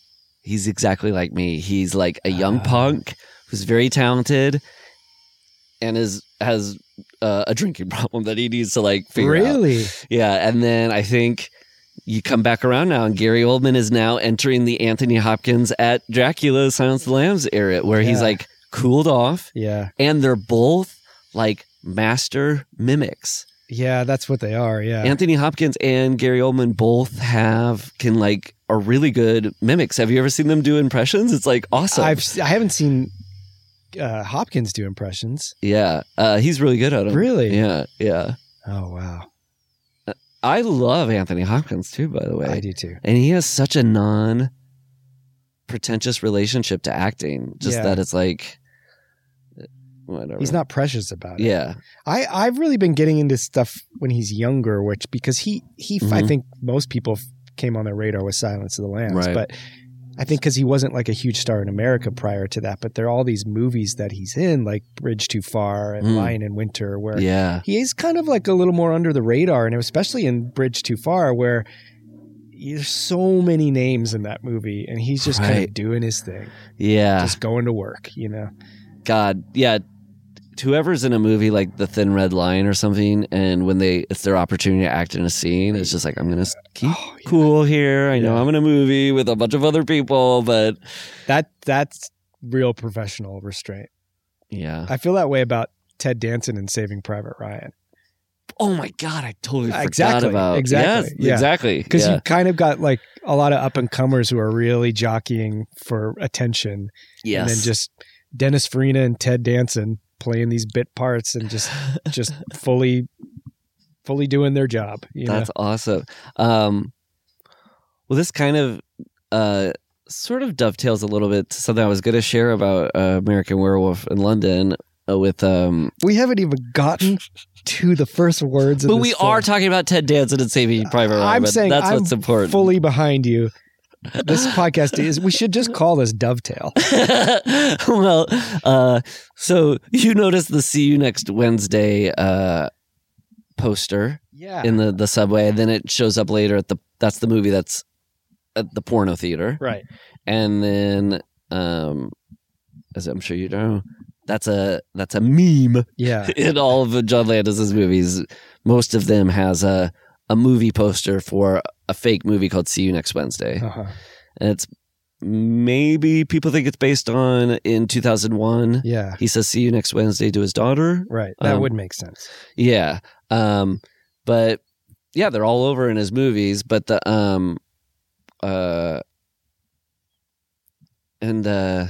pardon any name dropping, but I do tell this because I think it's interesting and it's maybe something you could only hear from here. Is this going to be an Abraham Lincoln story? Why? Just because that's the biggest celebrity I could think of. It is a little bit like my version of the Lincoln letter from Hateful Eight. I'm ready. But it's true. Okay. So when I was shooting Inglourious Bastards and I was in Berlin, I brought with me this big coffee table book that is a John Landis book. And it's a collection of interviews with him and essays. And you brought like a coffee table sized book with you? Yeah. And I remember I had to go through Canada to go to this Canadian comedy festival. And I went from there to Berlin. So I had to pack. What an amazing, just so period fun. Of your life. That's incredible. Yeah. And it's so funny because at that comedy festival, I remember meeting Tim and Eric, and I was more nervous about meeting Tim and Eric than I was Brad Pitt. Like I met Brad Pitt a week later. I was like, I was more nervous about meeting Tim and Eric. Those guys are way more intimidating. So I was carrying around this John Landis book with me into Canada and Berlin. And I was watching a lot of John Landis movies while I was traveling too, because they're very comforting to me. So I remember when I landed in Berlin, I used iTunes to download, I think for the first time, a movie, and I downloaded Spies Like Us because I was like, I want to watch Spies Like Us. It's going to make me feel good. But what's kind of rattling in my brain this whole time is I love John Landis movies. I'm obsessed with them. I watch them all the time. But are they my favorite? Do I really? When I think about my favorite movies, or favorite filmmakers, I don't put him on my list. And that was just kind of bopping around in my brain while I was reading this book and in Berlin. And we have a rehearsal. It's so cool. Quentin Tarantino wants to show us some movies that he thinks would be inspirational for us. So we go to his office, and I think I'm maybe the first one there. And talk about cool. He's like showing posters for the fake movies he's come up with that are going to be in Inglourious Bastards. He's like, this is kind of based on this thing. And I'm getting a look at the artwork, and I go, oh, this is like your See You Next Wednesday's posters. This is like you get to, and he's like, yeah, but it's a little different because it's he didn't even do hey, nice pull. He just, that's such common parlance for him. Yeah, we're drinking water here. Of course we know the See You Next Wednesday poster. If you didn't say that, I'd be worried. Right. Now you're just baseline. Yes. Okay. So he goes, yeah, he's like, oh, it's a little different though, because these are, I forget how he put it, but it was like, these are a different kind of fictional universe that these exist in, or something like that. And I'm like, well, he's a movie, or I'm going to talk to him about this thing I've been thinking about John Landis, where I go, man, I've been thinking about it. I love his movies. I watch his movies all the time. But when somebody asks me my favorite movies, I never think of John Landis. But why do I watch all of his movies? Why do I love him so much? And Quentin Tarantino went, it's easy. He's a movie lover. Mm. He's like you. He's like me.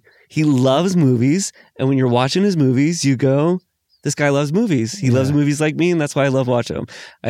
I think about that all the time. I think it's a very sweet way to think about John Landis's work. It's like, he's a movie lover. And that's why I love his movies. That's fantastic. Yeah. That's probably one of my favorite little moments of you telling a story. Aww. Just that whole thing was, I don't know. I think of you going from a comedy festival into shooting my favorite Tarantino movie by a long shot. And just that experience I don't even like try to live it vicariously because I know that just wouldn't be a path my life would go on. I disagree. Well, I don't know. I just think of you, You could have on been the that vast bender in that. Oh God, Look at the little handsome. you're too kind and it's illegal and that you've gone too far. I just think of you on that journey and I am so happy for you because that it just feels like you in both right places. Oh, you know, like, yeah. Well, it's just know. such a... I mean, we talked about it. We'll give a plug to your... I was there too. We talked about Inglourious Bastards there, but I was just... I was 27 and getting to visit Europe for the... It was just such an exciting time. But just like John Landis is a movie lover, we are obviously movie lovers. And Oh, but I didn't even think about it. Oh, John yeah. Landis is going to Europe for the first time to do Kelly's Heroes as a 17, 18-year-old boy and getting to experience the world for the first time, and it inspires American Werewolf. I was going backpacking through Europe because of Inglourious Bastards. I went to Paris for the first time by myself. So I was getting that experience again. It's so weird, yeah. and kind of like the parallels between Inglourious Bastards and Kelly's Heroes, too. I know that's more of a heist movie, but there is that's what made me think of it, was just thinking of the men on the mission of it all. The other thing that's kind of like a funny sequel to this story, I'll make it real quick, is Tarantino will give a plug to this amazing podcast called the Pure Cinema podcast. That's associated with the New Beverly Theater. Mm-hmm. It's a really great movie podcast. If you like two sweetie fellas talking about movies, I highly recommend it. But the Tarantino does appearances on it because it's associated with the New Beverly. And he came on and just last week did an episode about top 5 final movies by directors. And I'm going to spoil his number 1 movie here with the story, but I was told Leslie this. One of the things that kind of haunts me was when I was in Berlin. Me and Quentin were just talking once, and 8 Million Ways to Die got brought up. This like Hal Ashby movie with Jeff Bridges and Andy Garcia and Rosanna Arquette. I had just seen it. I'm a huge Hal Ashby fan, and I just didn't feel like it was up there with the other Hal Ashby movies. And there's all this story behind it that like producers took the movie away from and re-edited it. So I'm confident in the idea that this is not a good Hal Ashby movie. 8 Million Ways to Die get brought up, and I go, ugh, that movie. And Quentin goes, oh, I love that movie. And it's haunted me ever since. I was like, why did you have to trash 8 Million Ways to Die, Paul? Who cares?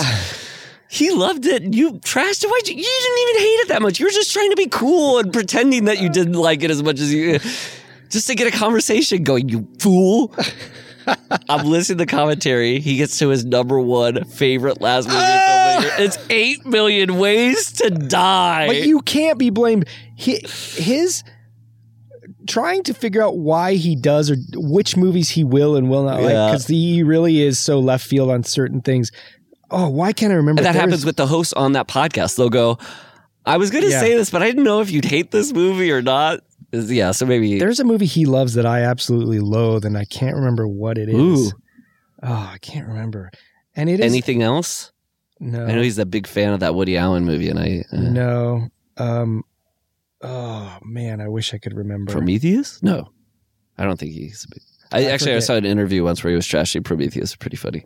That's fair. What were the other 4, do you remember, of that top 5? Of his? Yeah. Yeah, definitely check out the pod, but it is the number 5 was Tony Scott, Unstoppable. I know he adores that movie. Yeah. Yeah. Because that rewatchables on it is really good. And then damn. I'm blanking on 432. I mean, only because was Eyes Wide Shut in there? No, nobody brought that up.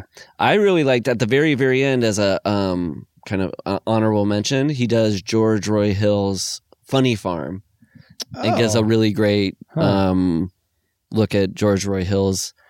Interesting. The thing is, like, man, I mean, this is supposed to be about American Werewolf in London and John Landis, but just like, I found myself getting emotional a couple of days ago just thinking about how much I love Quentin Tarantino and his movies and thinking, like, It's, God damn it's because he cares. He cares. Nobody cares anymore. He actually cares. He cares about us. Making sure we're entertained. It was like so moving to me. But anyway, I'm a tremendous fan. Yeah. But I was going to ask you, would you have any top of mind, like, do you know somebody's last movie that you like, or a movie that's like somebody, maybe it's not even an actor or somebody who was like a little chewed up and at the end, but they managed to do something amazing? Oh, boy. I don't know if it's his last film, and I brought this up recently, but Victory, which is directed by John Huston, is definitely a late stage John Huston. And, you know, I think Houston's even on record saying it may be his least favorite film of his own. Not a victory for him. Or like View to a Kill is Roger Moore's last, and I think it's his least favorite, but it's probably one of my favorite Bond films. Oh, that's a perfect one, is the end of the Roger Moore era being a favorite. Yeah. But he doesn't like it, right? It's too violent and stuff. I don't know. He doesn't like it, I think, because I think he thought he was probably too old, and it's just kind of wacky. The same reason a lot of people don't like it, although I think that's actually starting to turn the corner. I think a lot of people are appreciating that movie now. Gorley, I'll you might think this is blowing smoke up, but I think the James Bonding podcast that you and Matt Myra did, like, I think it's injected ideas in the world that have been accepted into the James Bond community and have been churning and developing new ideas. I think it's probably a zeitgeist thing. Like, things seem to happen at the same time, you know, so probably there were parallel thinking with View to a Kill and giving Quantum of Solace another look that must have been happening elsewhere too. I don't know. I think it's all part of one great quilt. Well, if you're just joining us, we're about to start talking about today's film. What are we at? American Werewolf. An hour and a half in? I don't know, because it isn't until I have like 8 or 9 notes that aren't even about something that's happened in the movie. They're just kind of like things we've already discussed. Yes. And then my first note about the movie when it actually starts is one we've already covered, which is love those jackets. And then my next note is cozy with 12 O's. Cozy. This movie, to me, at least starts so cozily because you've got those jackets. It's cold out on the moors. And they go into an English pub to drink tea and like hot toddies. Oh man, it's so cozy. It is very cozy. You're right. And like I think I said previously, the first 15 minutes of this movie, I think are my favorite of the movie. Me too. And it is such a great opening. You know, it reminds me a lot of it is so cozy, man. To be able to walk into a warmly lit bar. Yeah. After walking in the cold when the sun's going down. This is going to be tough to beat when we do our cozy tournament. Ooh. Which, if you're not a Patreon subscriber, this will probably happen in the little small break between seasons. Right. The cozy, what we're calling it, the tournament bracket. Yeah. And we throw special episodes and stuff like there. I won't say what, just occasionally from time to time. So there's more happening than just the regular mailbag and under the hood commentaries. There's a lot going on under the hood. And it also gets cozy at the end, like when you're with your English girlfriend in her house wearing sweaters, and then you go out after making out, you go out into the rain for a bit and come back. That's cozy. I know, before he turns into a werewolf, that time when he's out of the hospital and living at her house, I want to go on forever for both of their sakes. You know, I want a lazy afternoon hanging out at my British nurse girlfriend's flat, especially when she has to go to work. Yeah, and he's watching TV and stuff. All he can do is wait for her to get home, which he's looking forward to. But in the meantime, all he can do is just hang out. That's heaven. Yeah, and Credence is playing. Yeah, then it's ultimately heaven. Like you hang out in a pretty British girl's house listening to Credence. Yeah, until the moment where in a second he just goes, "Oh God!" starts grabbing his brain. I've forgotten how there's no lead up to that it just happens in a split second. I've forgotten about that too, because it's probably been about 7 or 8 years since I've seen this. And it was so funny how it's painful. It's funny that it's like really painful. Yeah. The Credence music, though, the thing I was going to say at the beginning when we were talking about the beginning of this movie being really good and cozy, It is similar to, I don't know the last time you watched the opening prologue of the Twilight Zone, the movie, with Dan Aykroyd and Albert Brooks. I always forget about that. That's also made by John Landis a year after American Werewolf. And it's the exact same opening. It's like dissolving shots of dusk, but it's the Malibu hills. You see a car driving through it. And then I prefer it actually to the American Werewolf in London opening, which I love. So I really love the Twilight Zone, the movie opening. But it's because it's just like 6-7 minutes at first of them bullshitting. They're like talking about their old favorite TV shows and singing the theme songs for each other. And then your defenses get dropped because it's funny and two charming, funny guys. And then it ends in a scary way. But also Creedence is playing the midnight special. Oh, that's right. Yeah.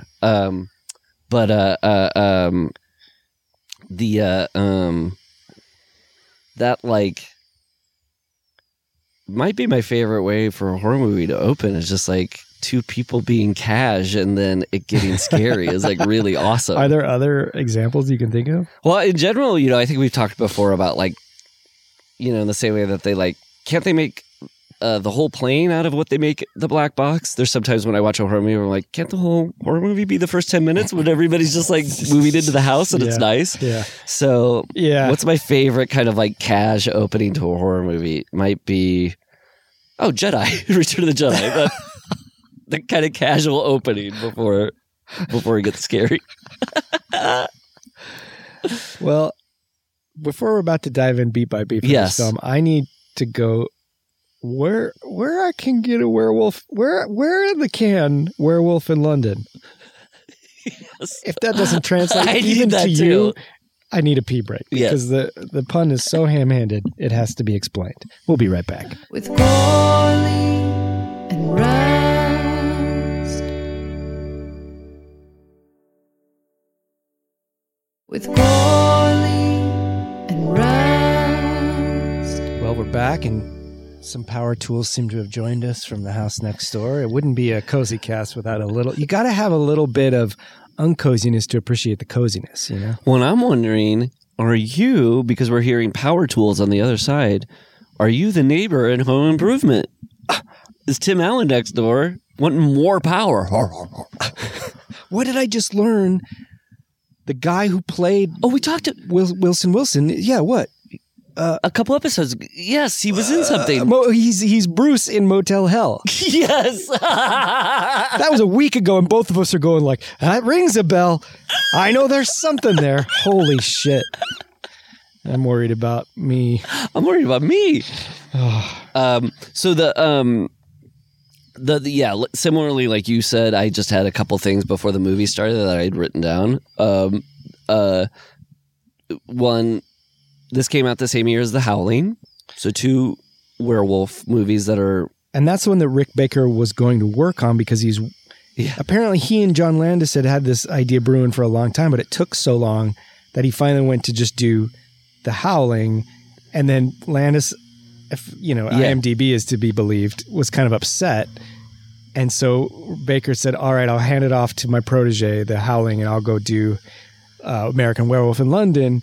But that was kind of like, then they had to differentiate the werewolf looks. So he had to kind of do more. And that's when I think he said, let's put the werewolf on 4 legs, which was not really usually done for werewolves. Oh. They were more humanoid.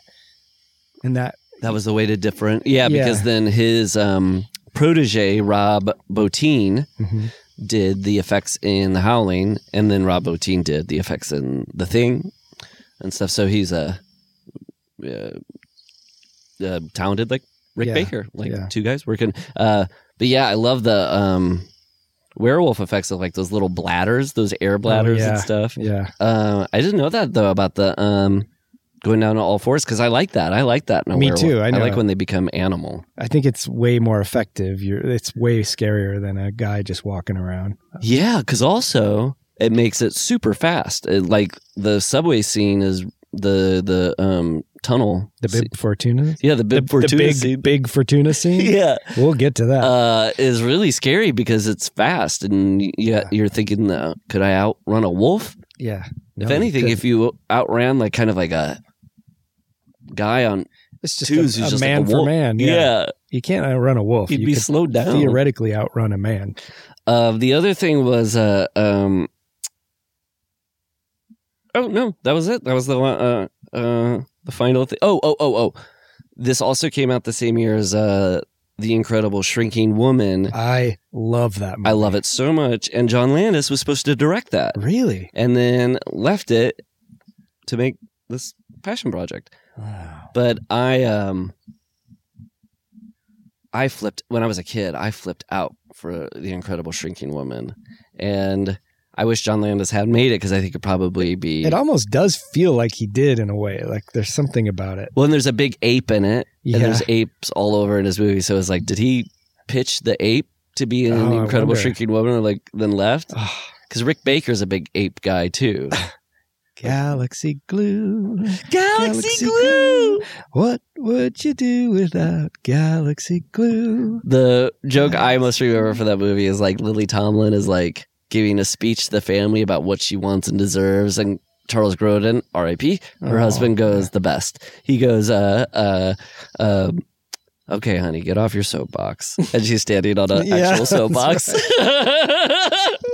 That movie has so many phases to it because it's like, just by the end, it does become this ape chase with a character that I love, that guy, but he's just not in the rest of the movie. Right. And he just seems like someone that would be in Meatballs or something. Like he's just a 70s kind of slacker guy working at a lab. And then you've got that weird cabal of corporate people in like that guy in the velour tracksuit, that really good look, Gary someone, I forget his name.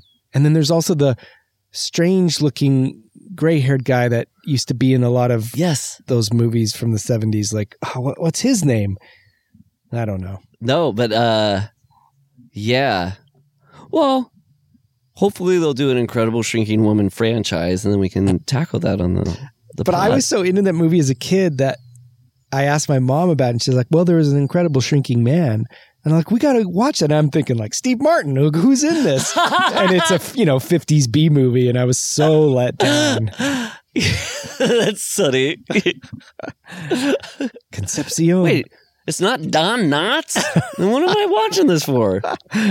I showed Amanda that movie a few years ago and she just loved it. And Incredible Streaky Woman? Yeah. Because, she's younger than I am. So there was this period where I could kind of go like, okay, you haven't seen 9 to 5, you haven't seen Incredible Shrinking Woman, Tootsie, all these kind of like sweet spot early 80s movies where they're still using that kind of gauzy cinematography, but then they're comedies, but there's a great score and it actually has nice real moments. Arthur.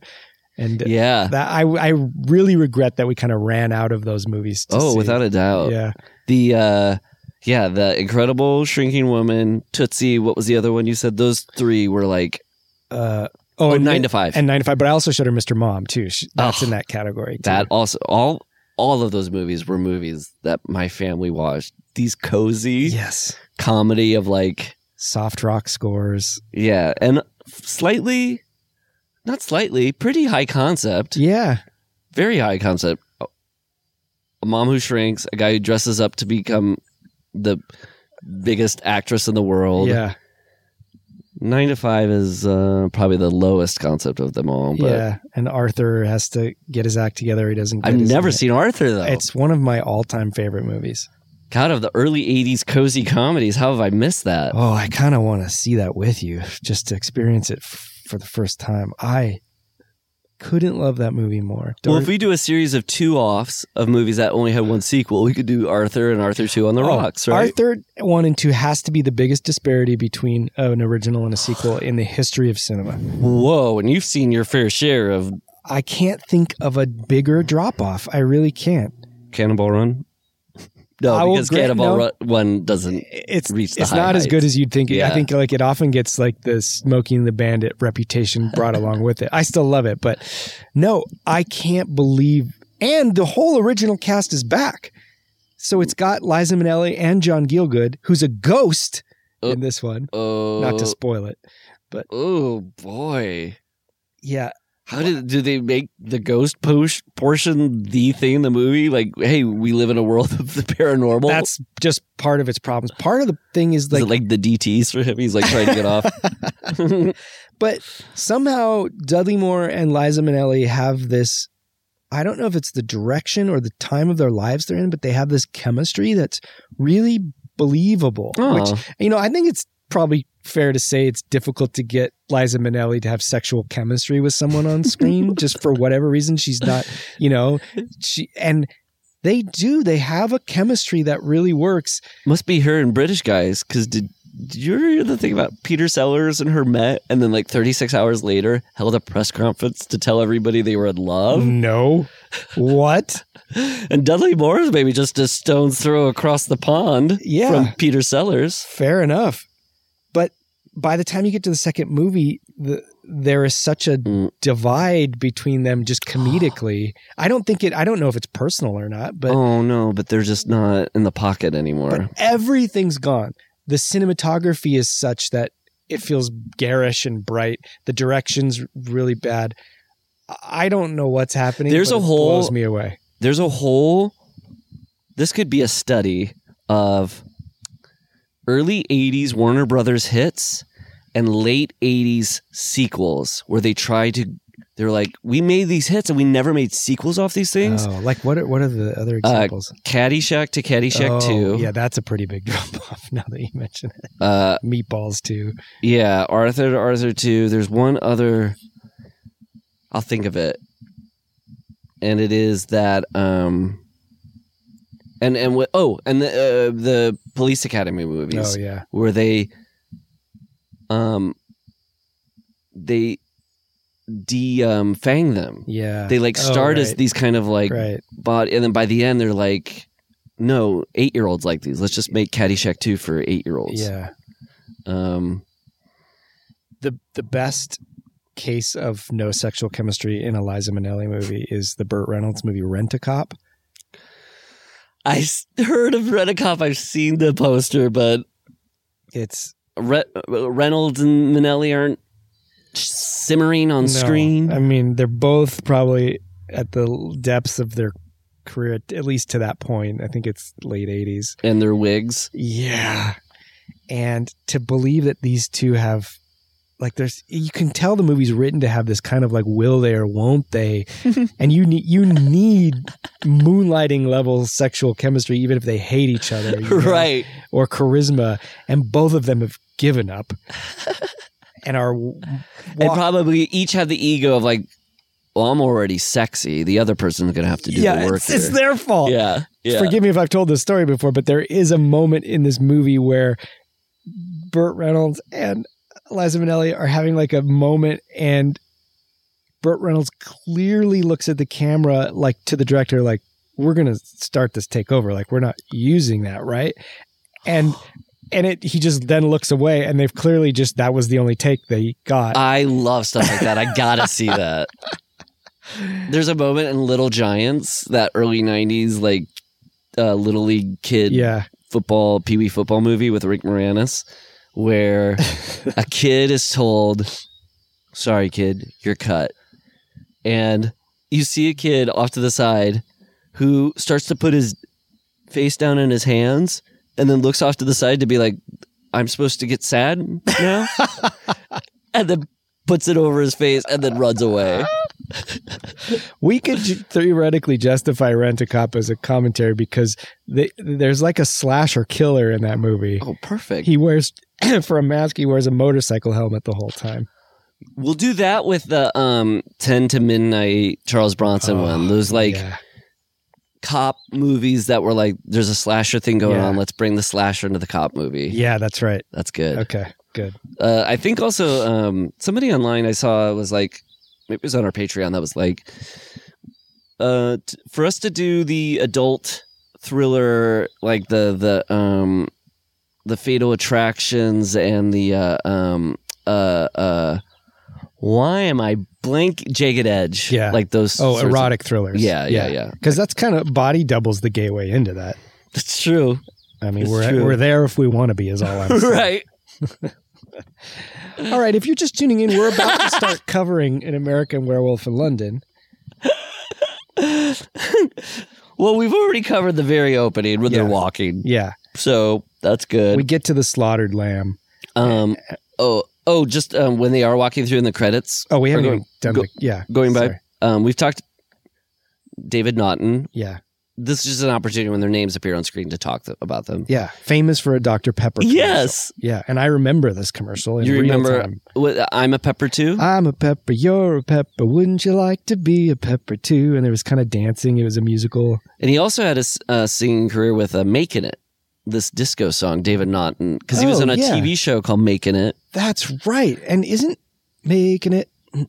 I'm making it. Yeah, it's a disco song because it's a movie or TV show about David Naughton played like a guy who's loved disco. Wow, I don't remember. I think it only aired for like 8 or 9 episodes. Good enough. Because in the late 70s, becoming 80s, disco wasn't, maybe people didn't have the fever as much. Yeah, well, they were wrong. But I've listened to Making It. It's a good song. Yeah. It's on Spotify if people want to. It feels like that could have been a song. I'm just guessing because Meatballs, the song Meatballs. Meatballs. Meatballs. Meatballs. Yeah, is there a part where it goes like, you don't have to be a meatball? Yeah.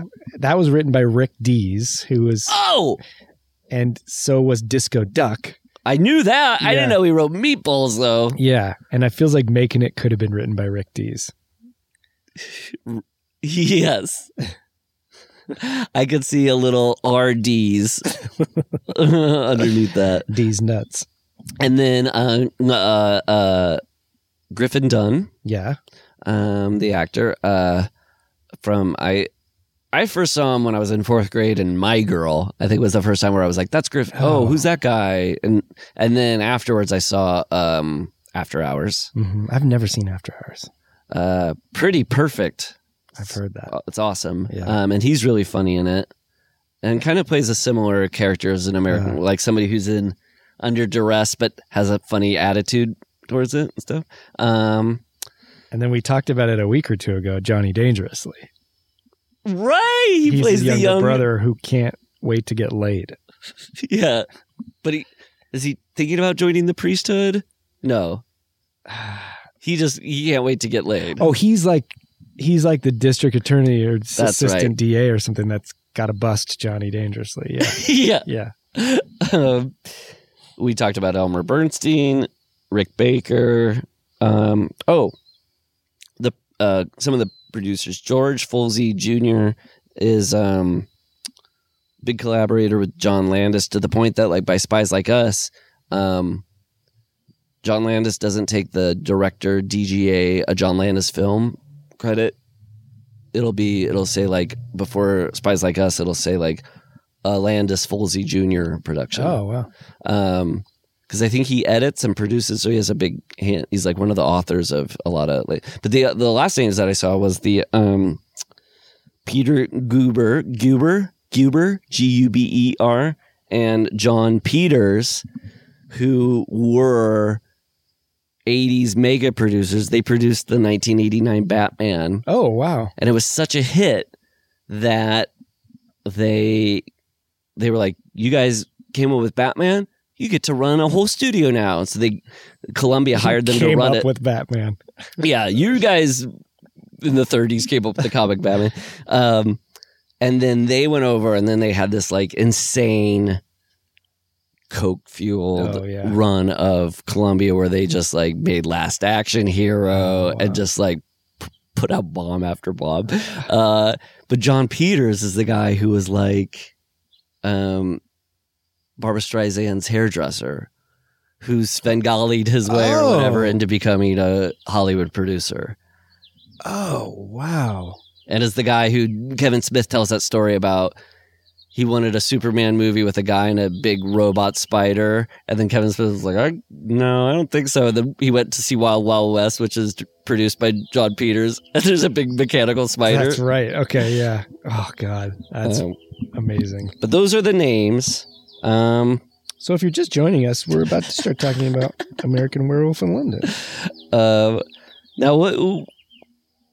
they show up in the back of the truck with the lambs. Yeah. Headed for slaughter. Yeah, pretty great. I heard Helen Dudelman, John Landis, said in an interview that his wife said to him once, you're so on the nose with things, you put the B in subtle.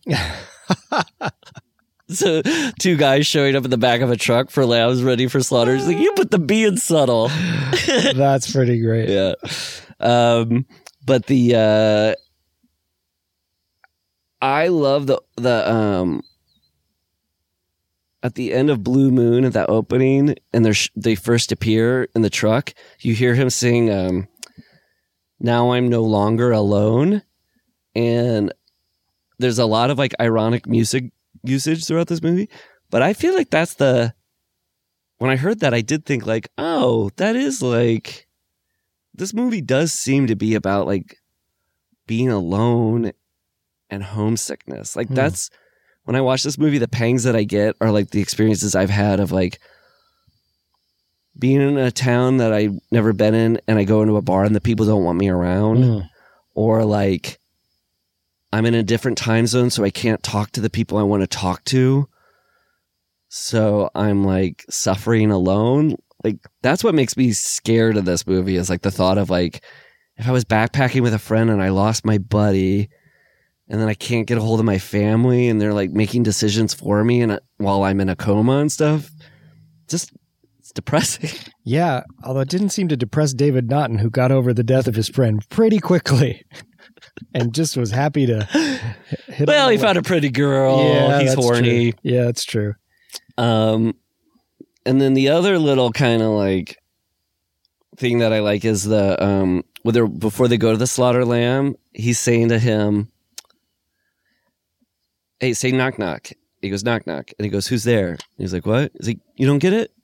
You don't get the joke? Yeah. And I thought that does feel a little bit like the fact that it's in the first 5 minutes of the movie does feel a little bit like the mission statement of the movie a little bit. It's like, you don't get the joke? Are you going to get this? You're going to understand what we're doing here? Yeah. We're going to be doing some scary stuff and funny stuff at the same time. So I hope you get this. Probably not. No, I think then... I was trying to think, did I not get that joke at first? Well, I don't really get the joke. It's sort of like he's pimping him out to say knock, knock first, but then that means you're in charge of coming up with the joke? Yeah. And I think that was improvised. Oh, really? That's what I read. I mean, I love that when they're talking, it's kind of got this cool little like rhythm to it. Yeah. And they're talking about girls, and like he's got like a runny nose. Yeah, like wiping his nose while he's like, I like her body, man. And I think they apparently didn't know each other and really hit it off, and that was part of the chemistry of this, you know. And I think one of them is quoted as saying like, you never know when you're going to be paired with an actor, like they could not like each other, but we really liked each other and we were similar, and so we really hit it off. That's nice. Yeah. Well, and then Griffin Dunn is brother to Dominique Dunn, which we talked about on our Poltergeist commentary. Available on Patreon. They're separated a year apart, both in horror movies. And then his sister had such a tragic ending. Yeah. She's killed by a abusive boyfriend. And then their dad, Dominic Dunn, became like a true crime writer because of it. Right. Right? Yeah. He was like inspired by the criminal justice system and how he felt it was whack. Yeah, I think so. But did you recognize our friend from Alien 3? Yeah, Brian Glover. God, he's so good. I know, he's so good. Him just telling that joke. That joke is really good. Imagine if you had people that enraptured by a joke you're telling in a bar, and that they just like burst out in laughter and applause when you deliver the punchline. And doesn't he kind of do a thing before he starts telling the joke of, I'm not going to tell the joke? Oh, yeah. And they're like, come on. You're really going to have to convince me to tell this joke. I'm not going to tell this joke. And what I love about the joke, too, is it's the feeling of like, it's a gut punch, because you kind of go like, fuck, other countries know we're full of shit. Yeah. Even then. And they make jokes about it when we're not around. I feel like an awareness when George W. Bush took office that it was like, you kind of have to be embarrassed to go abroad as an American now, or say you're from California or Canada. But I think of this like Thatcher era as Americans could travel with impunity and everybody loved Reagan, America. come on over. But that's probably just what the mentality of that American would be. And you'd get there. This is right on the cusp though, right? Because I think this came out first quarter of 81 when Reagan would have been coming on. So, but it still feels like, of course, that's what you'd think. And they probably still were kind of like, you turn around and they'd be like making the wanker sign. Yeah, you didn't help us in the Falklands. Or did we? I don't know. No, I don't think we did. Yeah, but that joke is also a funny joke because it's like about our the hypocrisy about our heroism in war time. Yeah. The joke is like, remember the Alamo, and the guy throws a Mexican out of an airplane. Right. Because it's like, we like to think Yeah. we're heroic, but we have other people go and fight our wars for us, and then we don't give them citizenship. I'm just moving out of the sun. But also, that's another, like, they're talking about movies, right? They're talking about the Alamo and John Wayne movies. So already the sort of like people talking about movies is happening.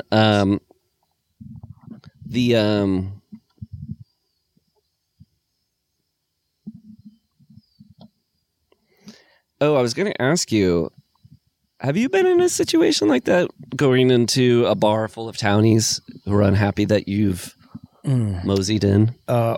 This relates back to a story I told earlier. In a certain sense, yes. So, long story short on this, Jeff Davis, my friend, we've talked about him, I think, on here before. He and I went on that game show Shop Till You Drop and won a trip to Italy. And we went to Italy. And we went to Italy. One night we were like, let's try to get off the beaten path and not go to the famous tourist spots. So we asked around and we're told about this restaurant. No idea what it was or where it was. And we were walking to the restaurant on this like off the beaten path through like these little squares and alleys. And we found ourselves in this like curved alley. And it did feel like it was out of a movie because we started walking in the alley and we heard all these voices coming at us from around the bend. We knew a group was approaching us and it felt scary, like we were in a kind of rough area and heard these men like teenage guys or something. Like it felt like a gang. And then around the corner you could see their shadows were projected larger as they rolled around, like a Frankenstein's mob. Or yes. And one of them had a boombox on their shoulder and we're like, is this going to be like some themed gang from Warriors? Like, are they going to be like Italian chefs? What are we in store for? Yeah. And they came around the corner and one of them pressed play on the thing and it was, I can feel it coming in the air. Two stories. Yeah. And we just laughed and went like, oh, we'll be okay. And we just walked right past him. The least threatening group cranks Phil Collins. Yeah. And not only was it least Collins. threatening, but it actually was endearing where we kind of passed him and like, hey, buddy, all right. Hey, we're old buddies. Can we join? Do you think they were playing it when you and Amanda were hanging out on the escalator? That same band? That's like our Angel, our Michael Landon.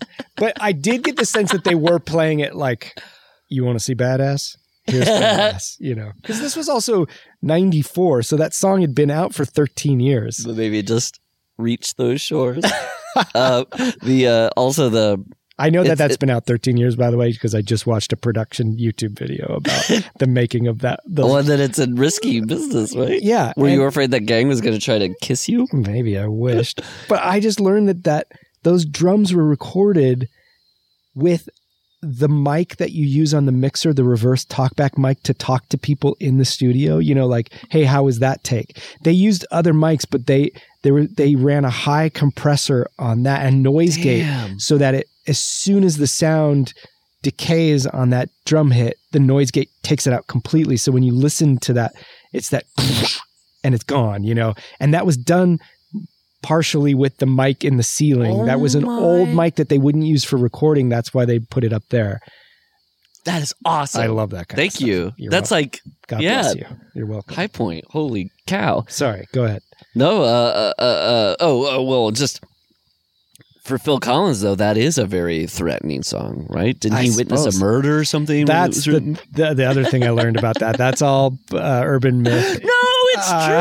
He witnessed a murder, and then he wrote a song about it, and he invited the guy who was the killer to the concert and shined a light on him. What's not realistic about this? He said even though the basis of it is the rage he felt from a bad divorce, he basically improvised the lyrics as he sang them and then wrote them down after.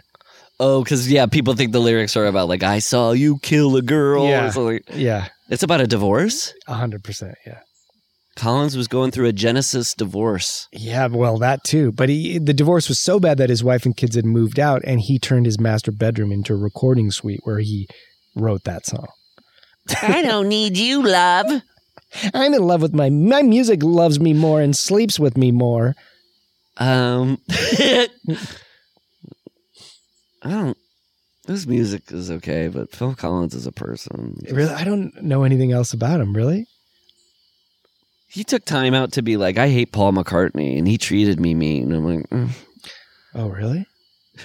Yeah, I don't know why that would make me turn on somebody, but what?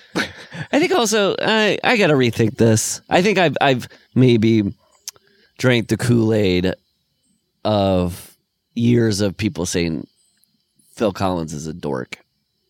I think that's why I love him. Yeah. I don't know that I love him. Well, I mean, I'm forever tied to a positive thing because of my meeting with Amanda. Of course. But I also was watching the behind the scenes 20 years later on the Band-Aid Do They Know It's Christmas. I think maybe I mentioned it on here.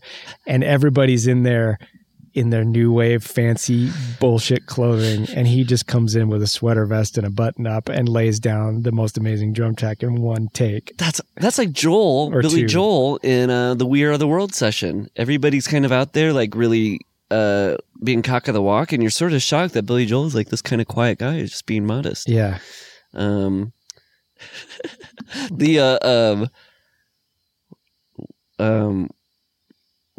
Just now when you mentioned that Phil Collins song, the what I do like a lot is that, I mean, I love Phil Collins growing up. When Studio would come on, I'd be like, yes!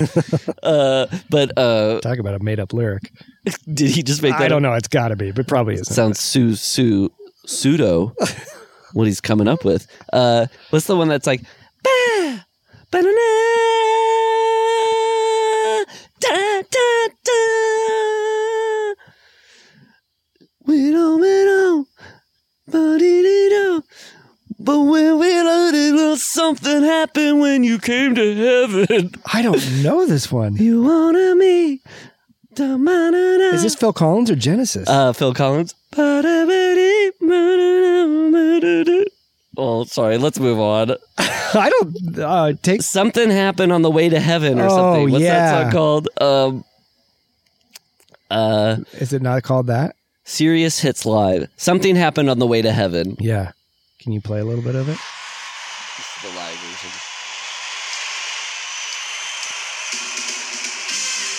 Oh, yes. Oh, you were doing the horn part there. Yeah. Wow.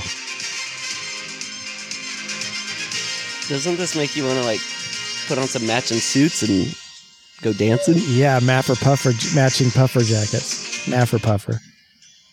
Wow. Oh, my gosh. If you're just joining us. Are we 10 minutes into this movie? No. Well, we got to the pub. No, I don't think we are. Okay. We're further?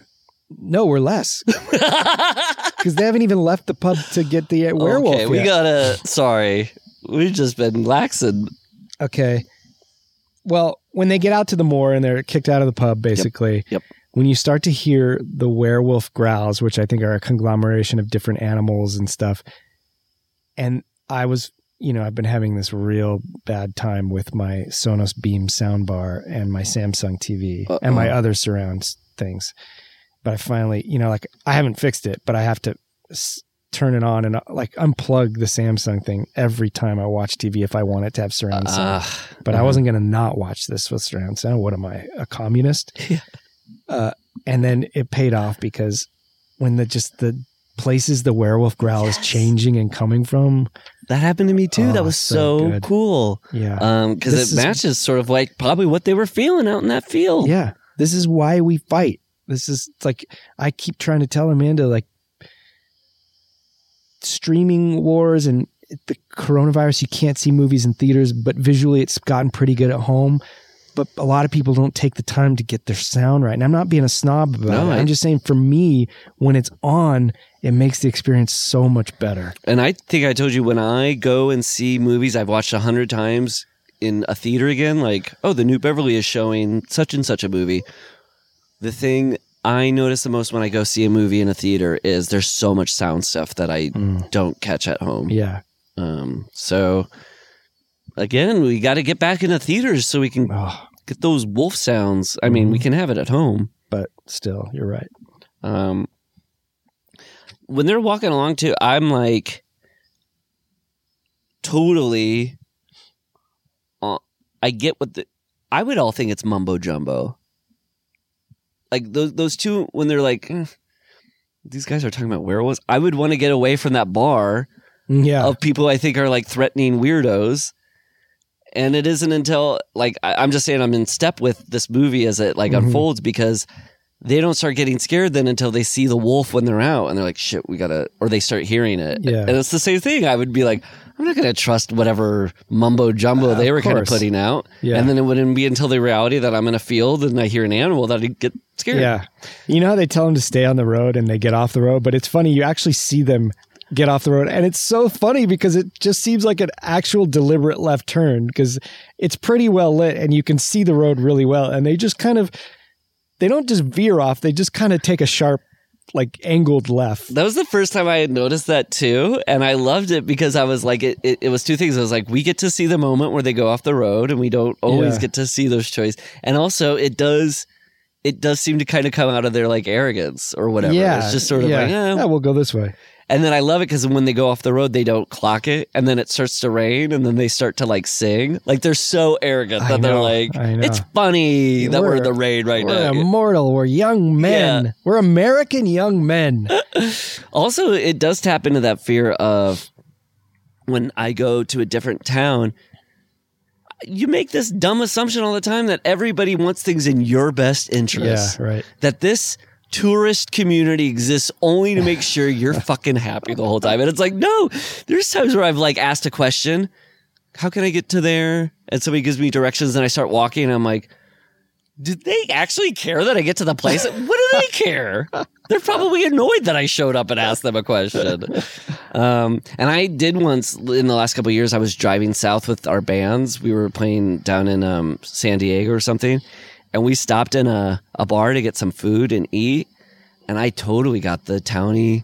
San Diego? Was it in San Diego? It was outside of San Diego. Still, or like Oceanside or something. That area, I always get, especially in a bar or kind of like a restaurant with a bar, it's an aggro vibe. Yeah, everybody was pissed off that we were coming in. And then I was standing at the bar and I got an aggro vibe from a guy who... There was cash in front of me. I put down cash to pay, and I put my hand on the money, and the guy was like, "Is that your money?" The guy next to me. Jeez. Like I was trying to. My big grift is coming into bars and stealing other people's money that's on the bar. And the guy only asks you that if he's done it himself. Totally. Yes. It also like your question of like, if you're in that situation, have you been that person? In the same way that I try to ask myself, am I prejudiced? Am I racist? Am I misogynist? Like, I try to think, like, have I been in a situation before where outsiders come in and I give them at it? I don't think so. No, I never have. I don't think. I hate, if anything, I err on the side of inclusivity because I don't want people to feel unwelcome. Right.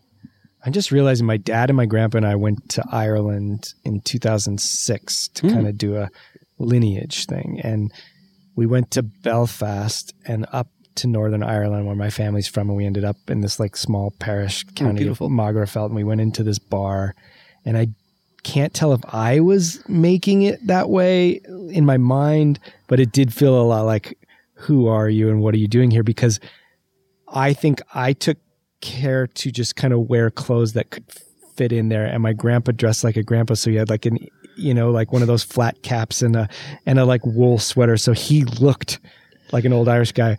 But my dad was probably in like American athleisure and right away gave us away. That's funny.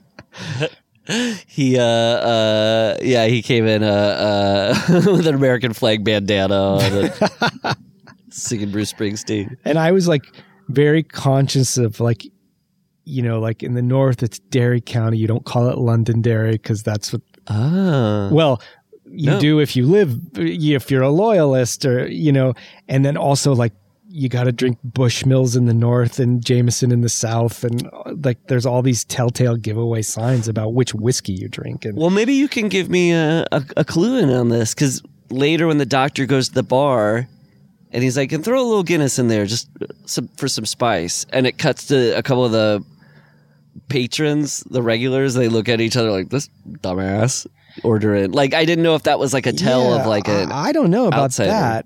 That's strange because it's England, and so that's just an Irish beer. So I don't know if maybe that is. I don't know. It made me wonder: is the doctor Irish, and like they're kind of like there's a culture clash here, but I don't think so. He wasn't I didn't. I mean, wasn't the guy from Halloween 3? He did look like him. Yeah. Yeah, I don't know. Huh. I know they filmed that section in Wales. Oh, that part of the moors, all that area, yeah. And it is good advice to stay on the road away from the moors because once you're in the moors, you're like, oh, some wolves are going to show up. Yeah, if you're not careful. One of the things that when I was earlier, like comedy and horror can sometimes use the same like setups and editing patterns. Like the first time I noticed, like, oh, they have the choice to either this could be scary or funny is like the setup of cutting back and forth between them on walking and then the people in the bar talking like, should we have done that? You should have stayed. That setup of cross-cutting between two things could be easily comedy. Yeah, right. But it's used for suspense, which is like you're cutting away from these guys and you're finding out, ooh, it actually is bad. And they're walking into something scary. They're not walking into something funny. Same with when Griffin Dunn gets attacked and there's that moment of comedy where David Naughton falls. And it's both comedy and horror because that would be your switch that you would do in horror too, like a little minute of release. Yeah. And then you think it's safe. And then they have that moment of laugh, like levity, like, ha, I was scared there for a moment. You fell and then he gets attacked. Yeah. And then I love, this isn't comedic, this is horror and kind of a rare thing in horror, or maybe it's the difference between action and horror, is like once he gets attacked, he starts running. I know. And I was like, oh, wow, nice friend. But then he realizes, I'd forgotten that he realizes and does go back. Yeah. I mean, I told you I'd be somebody who would like, during McCarthyism would be like, he's a communist, he's a communist, he's a communist. I would be the person who would be ruddied. I'd be like, what am I going to do here? I'm going to go back and stop this werewolf from, or this wolf eating my friend? Well, you have a point. You do have a point. Cowardice. There is a reasonability about cowardice. There's nothing saying you can't be a coward, but also understand the logic of the situation and that you couldn't do anything. Like both can be true. Yes. But a hero would be like, damn it. Screw the odds. I'm going back there and saving my friend. But that hero would likely be killed. Yeah. And would have been if those guys hadn't shot the wolf. Oh, and he would have just continued to be undead because they shot that werewolf. Now he's... No. It's interesting. Griffin Dunn should be able to die because he was attacked by that werewolf and that werewolf was shot.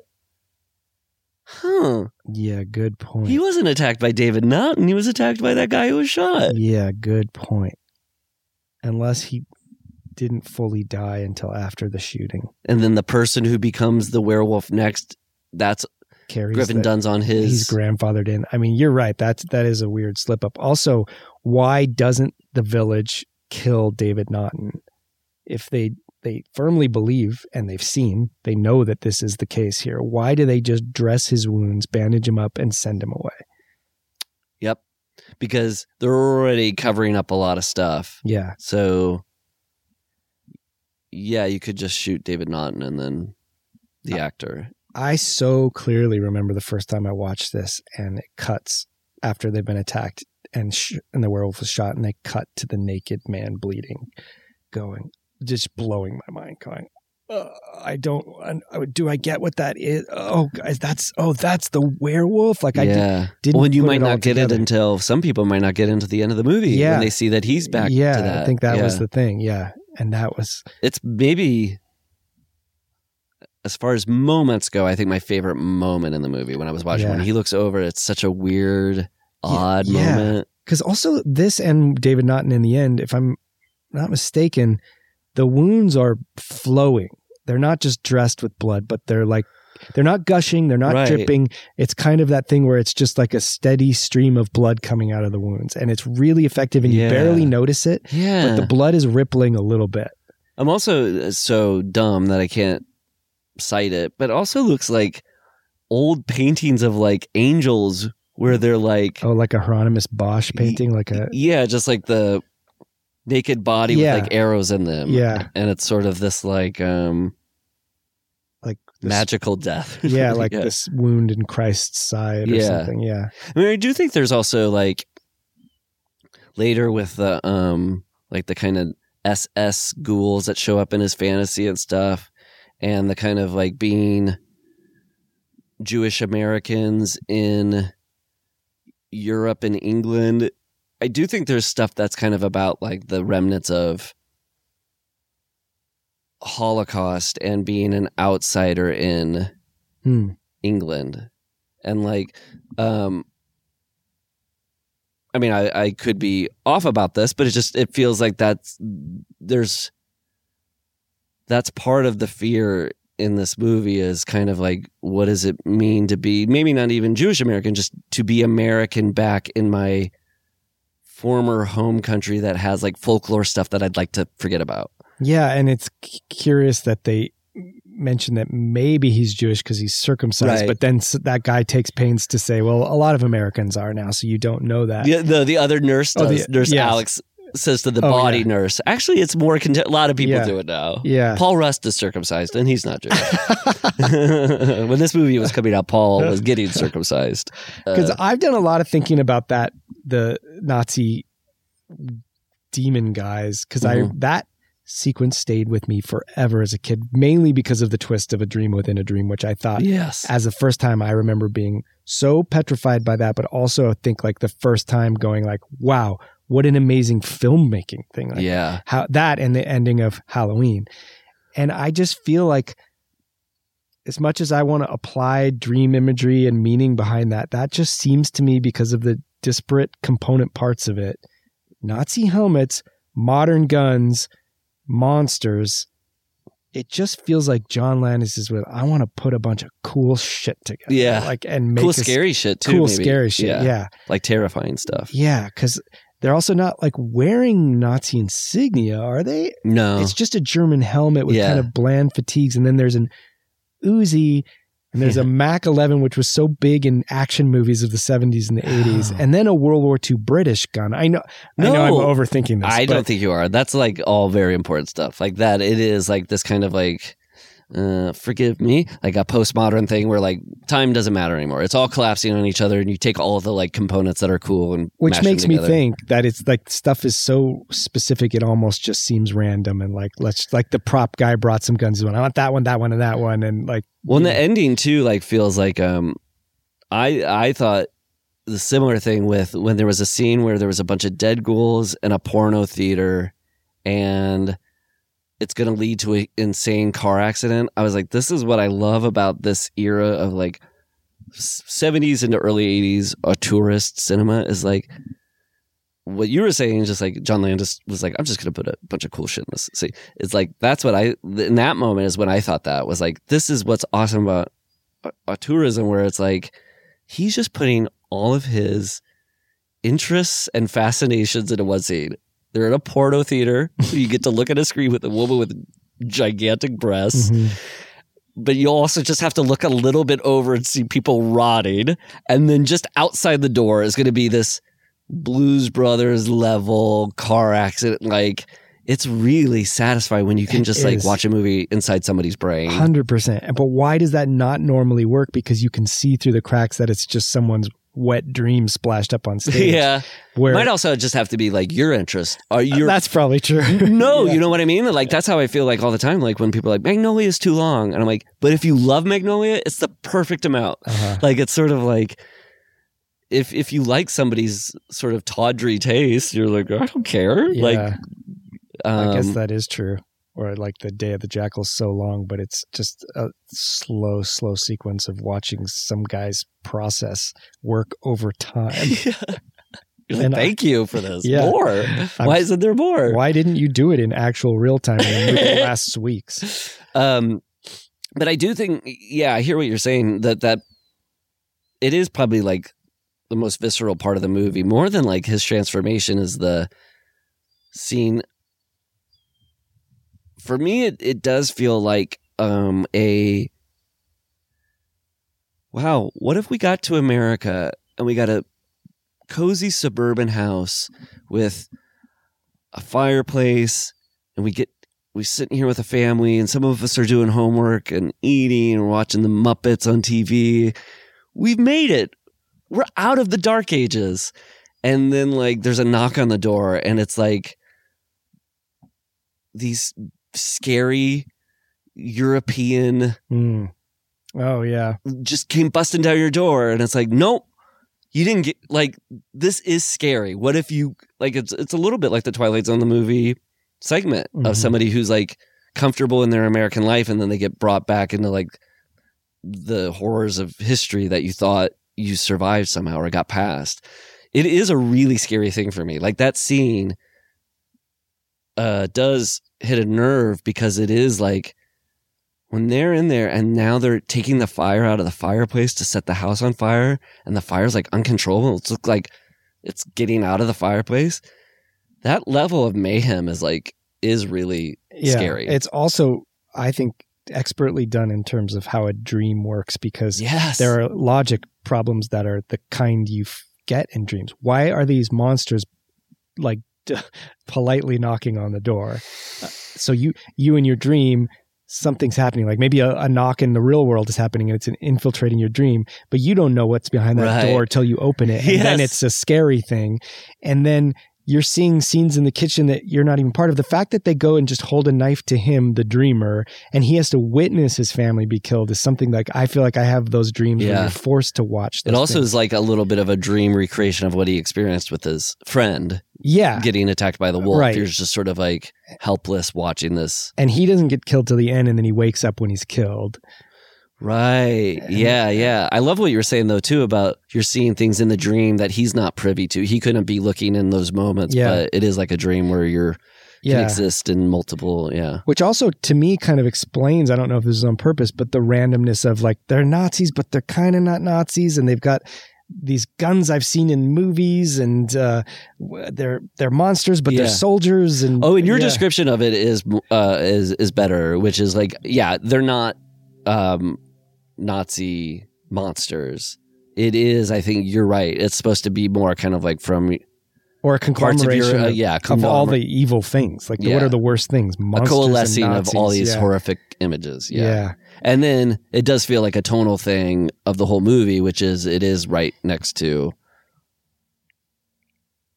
the Muppet Show or whatever, like comforting things and funny things being so close to horror. It feels like what the movie vibe is. Too. And had a dream within a dream been done prior to that point? Because it's one of those things is like you struck gold. Yeah. How has that never been thought of or done before? Maybe it has, but that's the only one I'm aware of. I think I've seen one or two that have come after, but that was the first time I'd seen it in a movie though. And I can't think brilliant.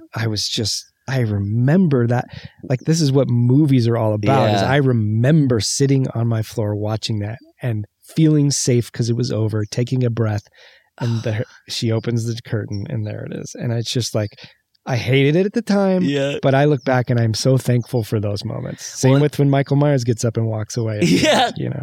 Well, then when he wakes up, doesn't he say, holy shit? It's like a funny moment. And I did think like the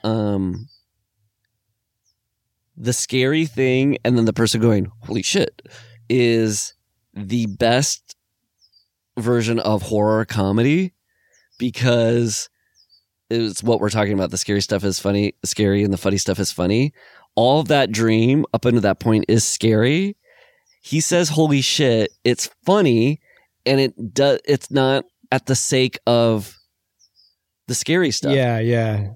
He's right to say holy shit. Yeah. Because it is scary. And also there's even comedic elements in the dream. The way that the parents get shot and disappear stage left or stage right. Also, we've talked about this before that typically in horror movies, guns are not scary. They kind of, if anything, ruin it a little. People under the stairs, like it's somehow knives and goring and flesh is scary, but guns aren't. But in this, the guns are scary because it feels like there's an inevitability to the doom. Like, what's inescapable about the dream is what's scary about it. Yeah, right? it's so, these things, like these monsters could have come in and just devoured them with their teeth, but they're choosing to use efficient execution weapons.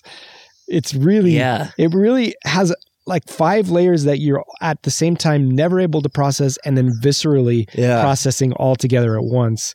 Not to overweight it. No. This is an experience I had when I was a kid, just going, I fully understand this, and yet it is completely alien to me, and that's what's so effective. Yes. Yeah. It also, the experience I had, it was not exactly, but kind of matched by when I first saw Natural Born Killers, and they do that I Love Mallory, I Love Lucy sitcom spoof. The combination of like benign things that you're used to with like malevolence is like really, it throws me for a loop. It'd be much easier if he was in a filthy brothel and those guys came in and disrupted it. Right. But the fact that you're with your family watching Muppet Show, it makes it so much more horrifying. Yeah. This scene does make me, this happens a few times when we watch these movies like Halloween and stuff, where I want to watch this with like my 20-year-old niece and see, like, would she just laugh at this scene or does it still hold something? I can't tell because it's too baked into my DNA as a formative moment of cinema for me. And I think because it's so startling and gory, I'd like to think it still would pack a punch for these kiddos. Yeah. Yeah.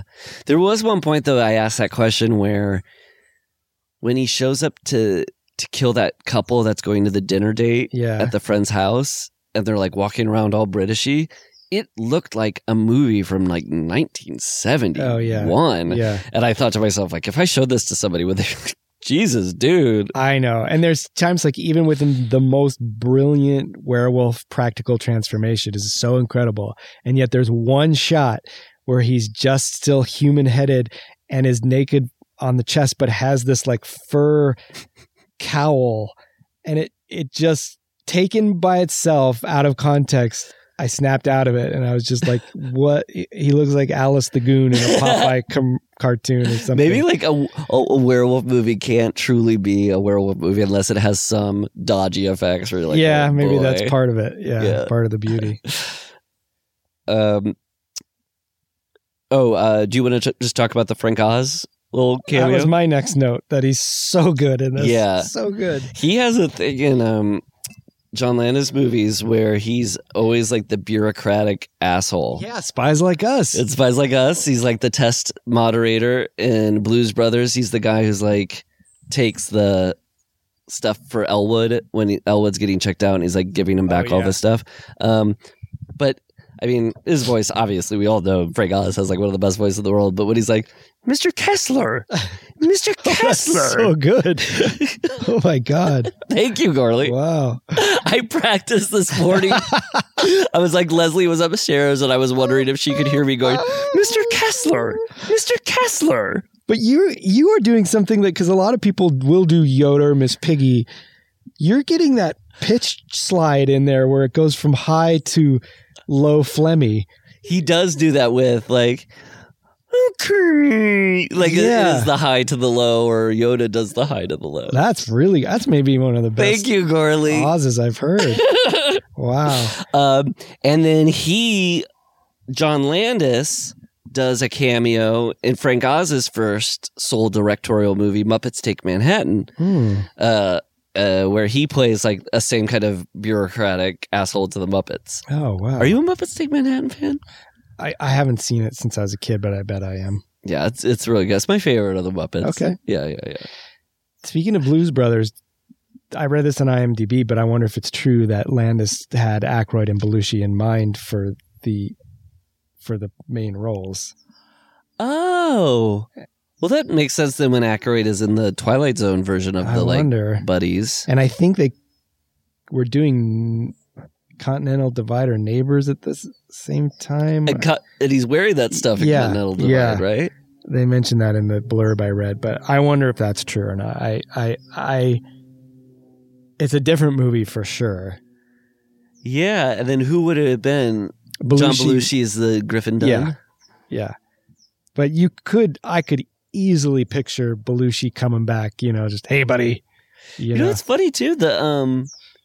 Right.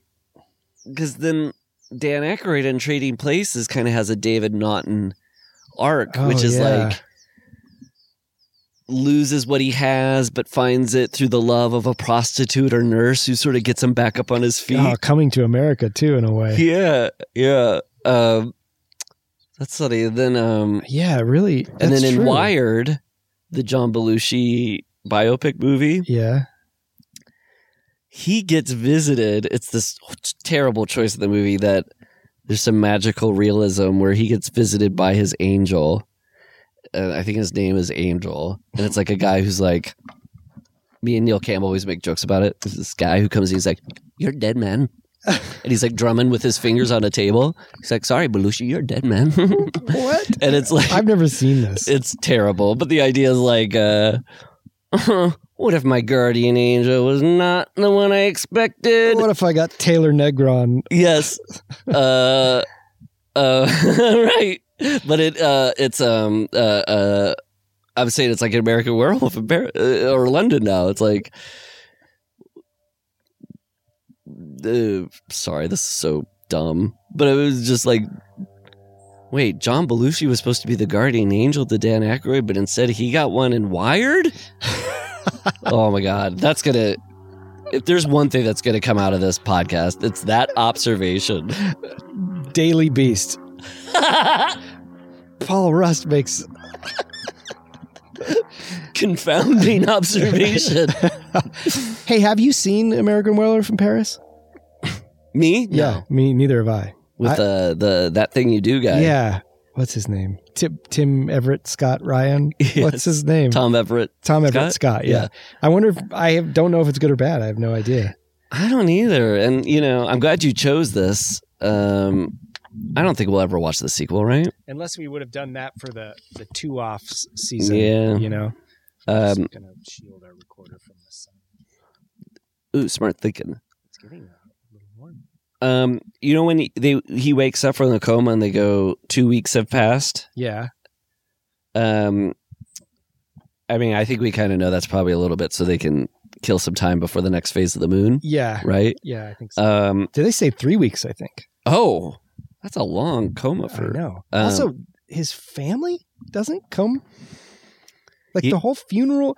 Griffin Dunn's body gets shipped back home. They talk about the funeral. Yeah, you think those parents would be on a plane to... You never see them except in the dream. Right, and maybe that's his dream parents. Dream parents. Everybody's got dream parents. Mine are Kurt Cobain and Courtney Love.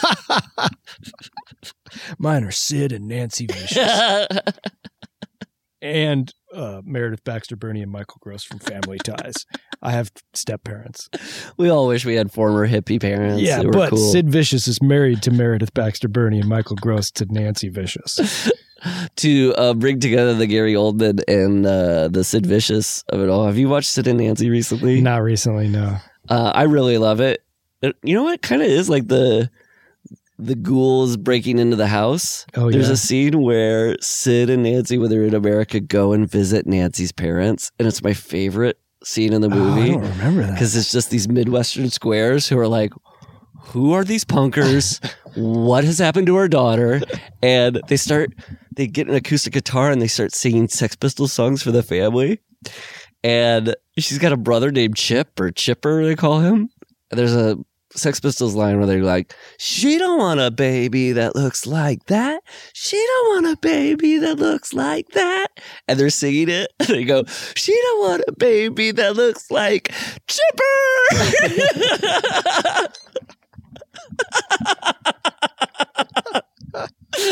Still cracks me up, Gorley. I just would want a whole movie about like the time Sid and Nancy came and visited her like square family in the Midwest. Sid and Nancy in America. Yeah.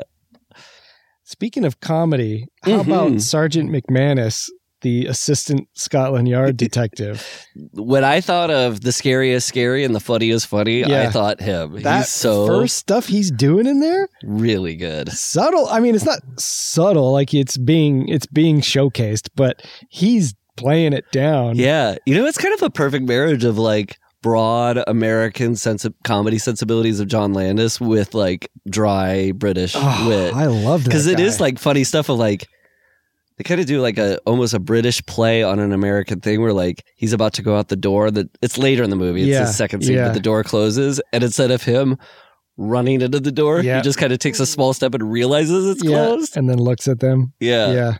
Oh, I mean, That guy's very funny. Yeah. Do you know, was he I don't know. part of the Goon Show? I don't know. Yeah, or Beyond the Fringe. Oh, and one of the young ones is Two. There were supposed to be two of them in it. And one of them thought it was a joke and didn't show up. Wait, were they already the young ones? So it was like a cool, like, hey, let's cast a couple of the... I guess Rick Mail and I forget the other guy.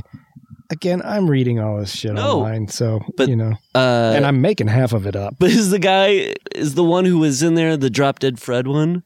Rick Mayall? I think so, yeah. Yeah. I wasn't a big Young Ones fan, but I knew they had this fake kind of Spinal Tap group called Bad News. That was really funny. Did you like the Young Ones? I never got that into it, not because I didn't like it, but it never really crossed my... Could never have access to it. Yeah. Yeah, I think can't for a while, remember. I want to say it was on Comedy Central at some point. I maybe saw a couple episodes. But am I making this up? Is one of the young ones also in The Last Jedi as the like... Rick Ole?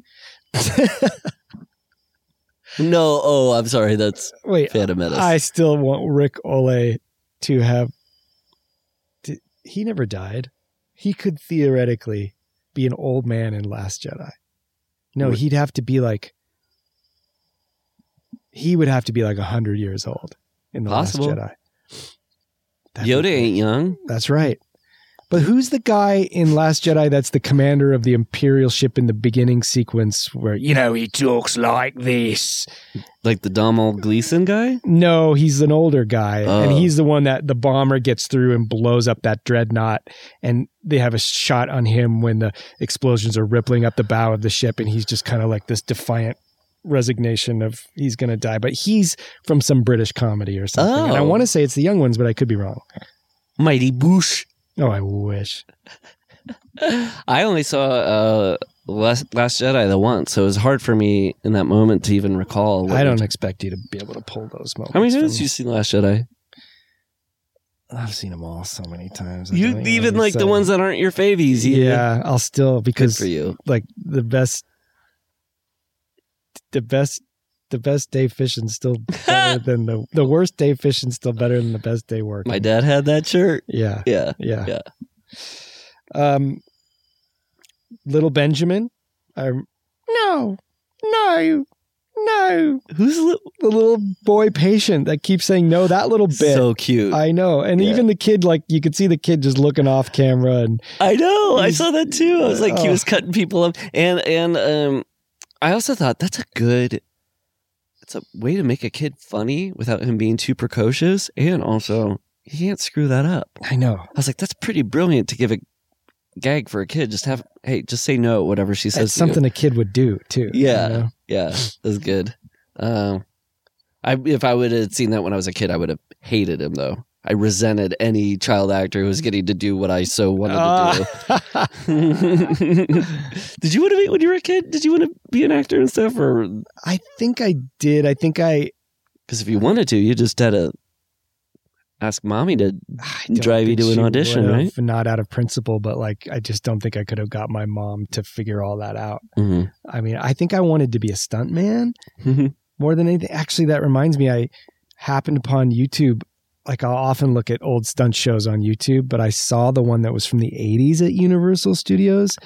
And you know how we talked about the guy from Airplane at the end that died early, but he had such this unique comedic delivery? And part of it is kind of just his flair. And he kind of had like an effeminate flair. There was a guy who did the comedic part in the 80s, early 70s and 80s stunt show at Universal, and it came up, and I'd never watched it before, and he had that kind of similar flair, and set against the two other like kind of macho stuntmen, he's so funny. His delivery, comic delivery, is so good, and his timing is so good, and the other guys are just kind of okay. They actually are stuntmen, and they're not great actors. This guy was act like he was a comedian, and he was doing things that straight guys would have tried to copy it and made it camp and just fallen flat on their faces, where this guy had an expertise. So I went down this rabbit hole of finding out who he is, because he also, they say their names at the end of the stunt show, and I had to figure out how to spell it. His name's Bob Rochelle.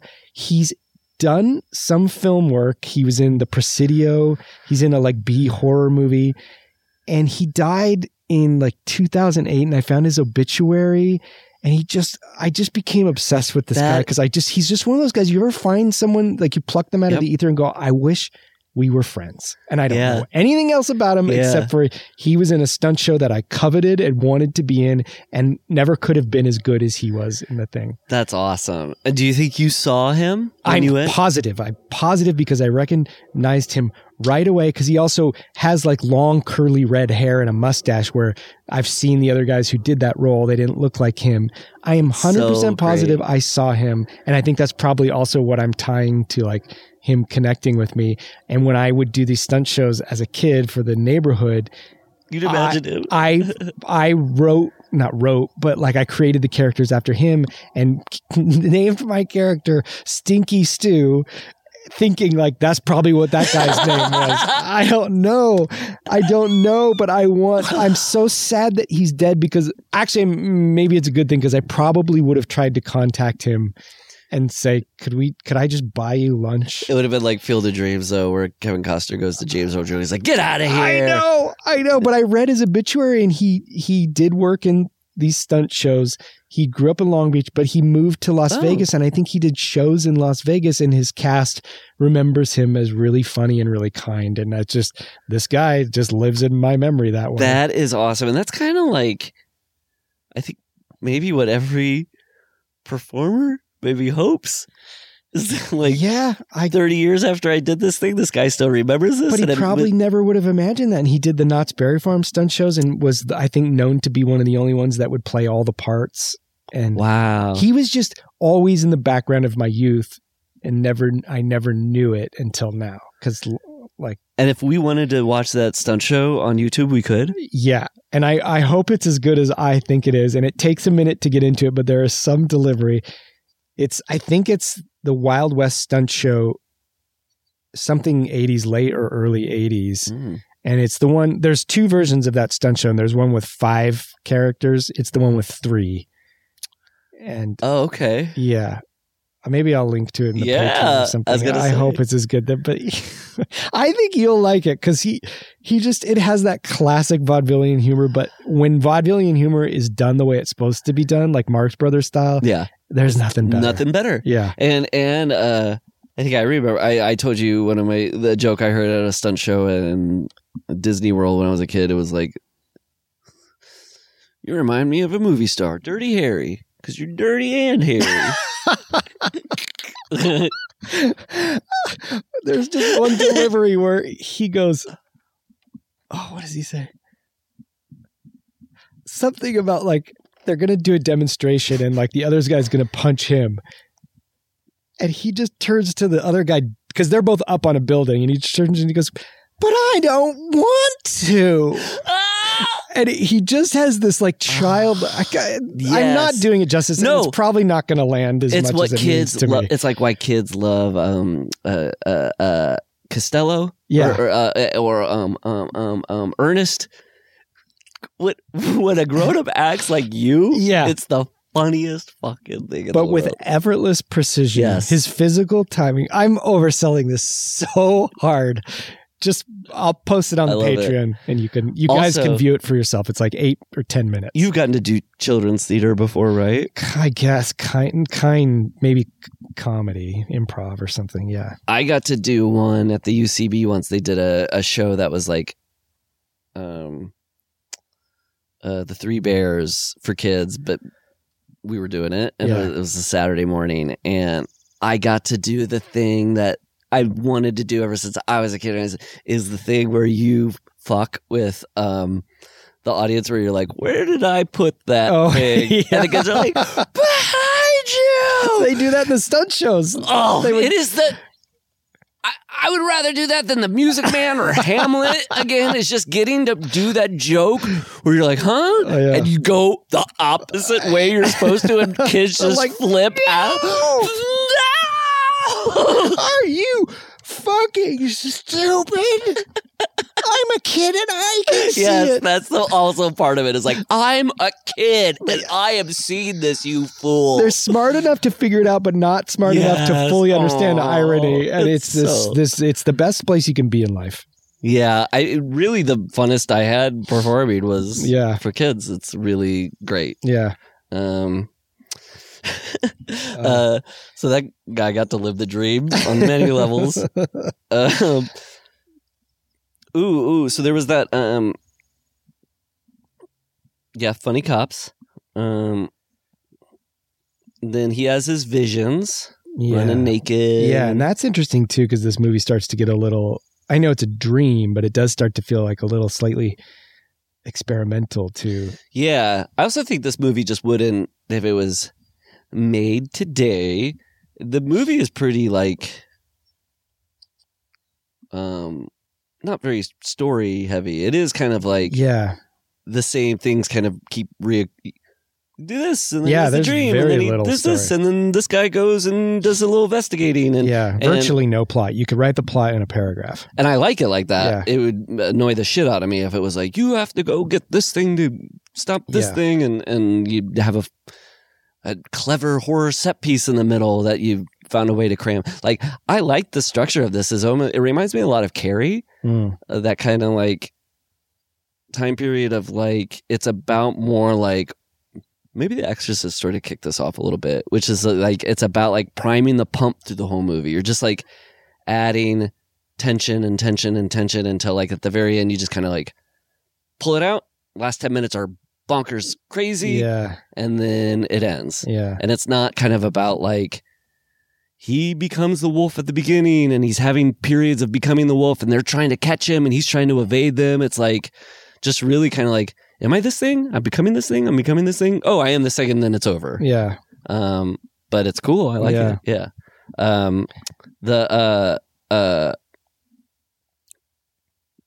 But with that, the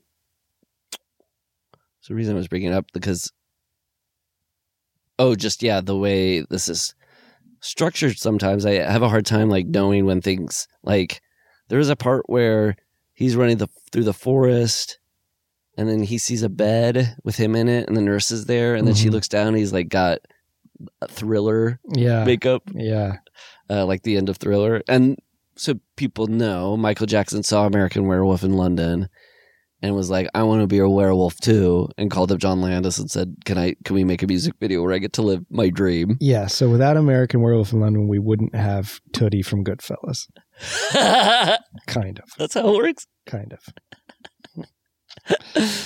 Should we do Thriller one time for an episode of this podcast? Yeah. And then also do the making of, because that's all good stuff. Yeah. That's good. Seeing like 80s.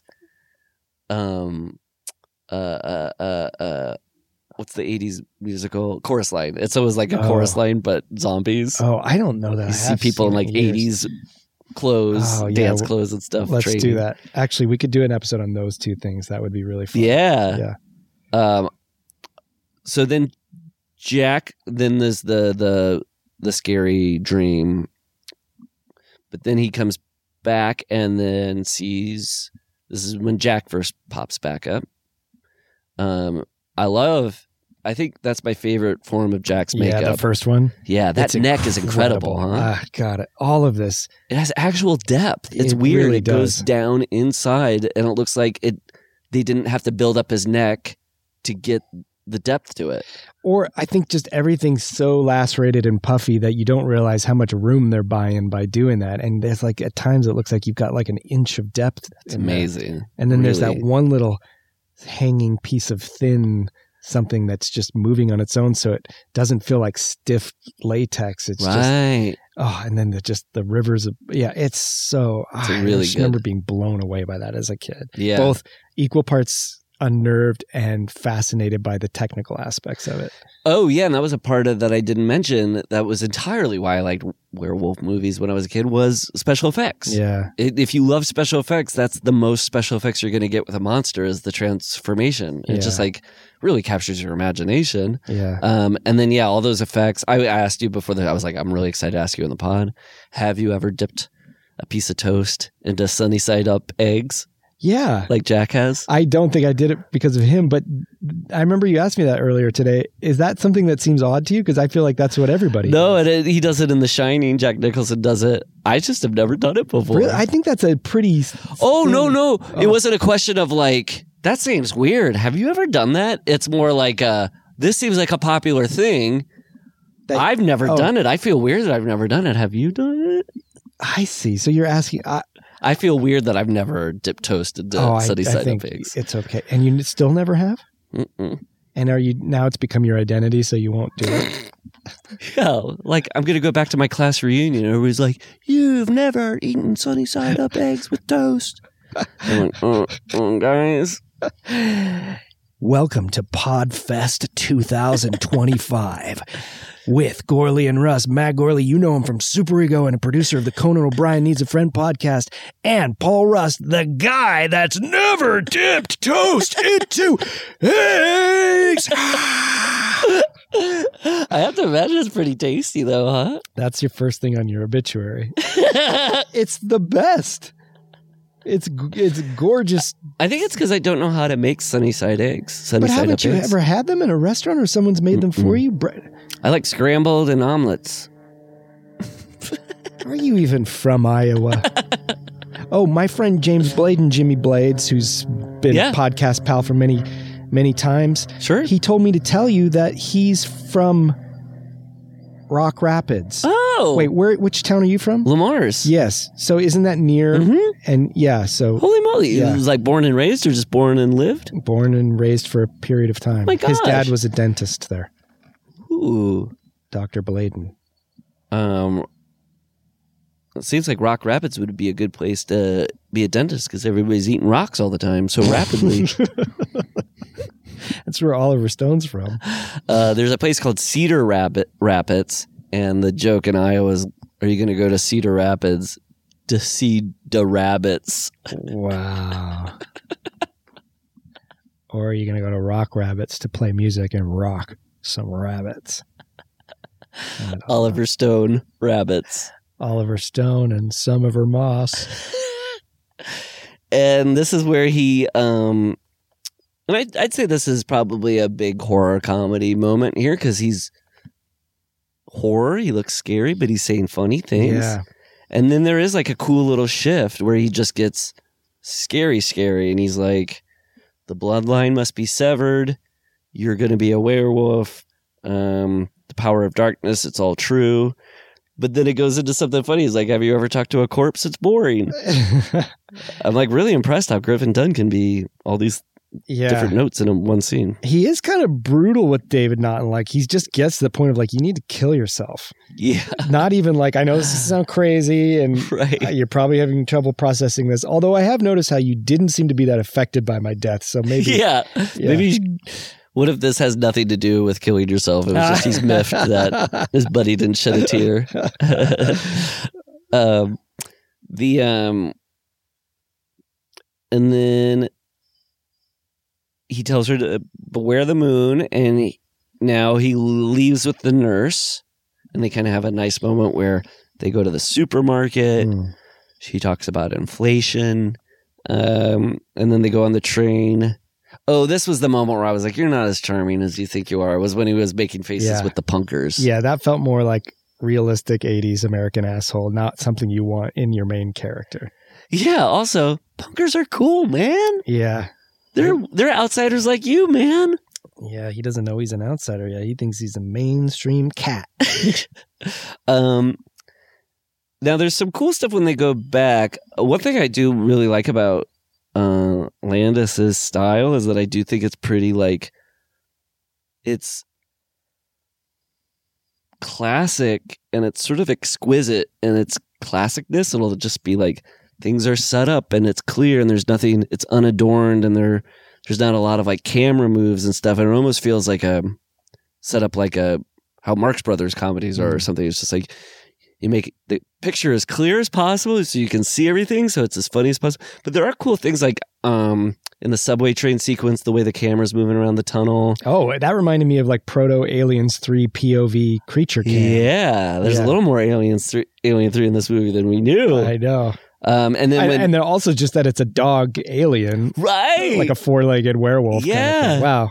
And then, but when they go into her apartment, the way the camera kind of snakes around inside her apartment, I think has like a cool style to it. Yeah. But in general, I'm saying like I like his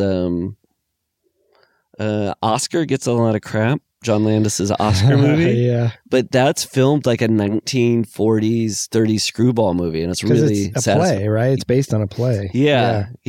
I forget what the play. Have you seen the play? No, but isn't it just called Oscar? Yes. Yeah. It's a farce. Yeah, it certainly is, because I've seen the movie. Oh, you have seen it? Yeah, when it first came out. Yeah. Yeah, Stallone's a little... Stallone, that could be good, but Stallone's... He just doesn't have the chops to... It's like that guy in the stunt show I was talking about. Like, he's an expert at that. Stallone just isn't. Yeah, and Stallone can be really funny. I'm not saying like he's completely not comedic, but his thing isn't like, it's a farce, so it's all like about the dexterity of your lips and your ability to talk fast. And physical comedy. Yeah. I've never, maybe you can think of an example. I've never seen Stallone successful with humor unless it's a dramatic film or a dramatic role, like Rocky. And there's or like even Rambo. He has some there's funny, comic moments in the drama because he's playing it real. But anytime I've seen him do what he thinks comedy's supposed to be, it's too. When I notice he's funny is when he's himself in like talk show appearances, and I go like, oh, he's not like this muscle. He's got a kind of like a wit, and almost like a self-effacing kind of like he knows he's like he could be a punchline. Yeah. But yeah, he suffers a little bit from what Schwarzenegger suffers from too, comedies, which is they just think comedy means big. Yeah. Yeah. I do too. So well, but that's a different story. You got it. Do you think they think comedy has to be big because their muscles are big? It has to be. They're just they like, put hey. steroids into their comedy. It's not burnt. It's a walking meatloaf. I'm a walking meatloaf. Yeah. That was like, I like that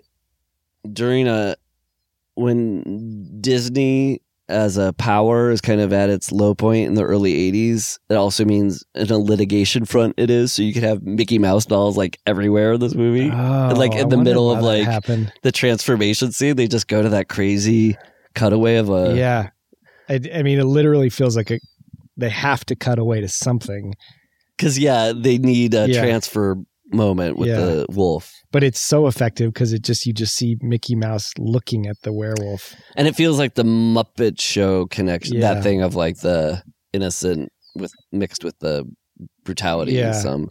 And did you know the thing about that Muppet episode was that was never shown in America? For some reason, it was shown in England, that episode. And so a bunch of people thought that Muppet scene was shot for this movie because they'd never seen it before. Wow, I didn't know that.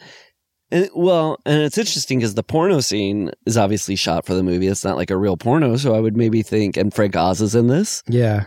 and they were shooting in England, so Yeah. I might have guessed that they made it. Why wasn't it ever? I don't know. See, Um, I'll give you some information, but I can't tell you anything about it. Maybe in that episode they were like, we think Jimmy Carter's a straight up boob. And they're like, nope, we can't air this. There'd be rioting. Oh, what was this thing where she's talking? David's telling her that telling her about a wolf man, and she's like, oh, the Oliver Reed one. Yeah, I wondered about that myself. There must be a Oliver Reed werewolf movie, which we are going to have to track down. It also seemed maybe like a joke about her culture, like, oh, Oliver Reed is the blimiest actor of them all. That's terrible. Blimey. That's bad, right? The blimiest. Oh, that's wonderful. Oh. He's the blimiest cheerio. Tut tut and all that actor that you've ever seen. He's blimey. Blimey, you're blimiest. The Oliver Reed wolf movie made me think of the Albert Finney wolf movie. Isn't there Wolfen? Have you ever seen Wolfen? There was Wolfen, Howling, that spate of early 80s. Yeah, they were everywhere. 1981 specifically. Early right? 80s, and there's a couple more too. I was born in 1981. Maybe that's why I'm such a wolf head. It must be. Was I born under a full moon? Is there a dog sign? You telling me there's a goat sign, but there's not a dog sign? Yeah, come on. I see way more dogs than goats. I was born on Palm Sunday. And David Naughton's palms stretch in this movie. And it's on a Sunday. Jesus Christ. Or I think afterwards he had a Sunday. Go back and rewatch American Werewolf. There's a lot of scenes where David Naughton is eating a big hot fudge sundae. They're there. You have to look for them. It's like the kid in 3 Minute Baby. See you next Sunday. Do you... Okay, so I'm at the part where... I'm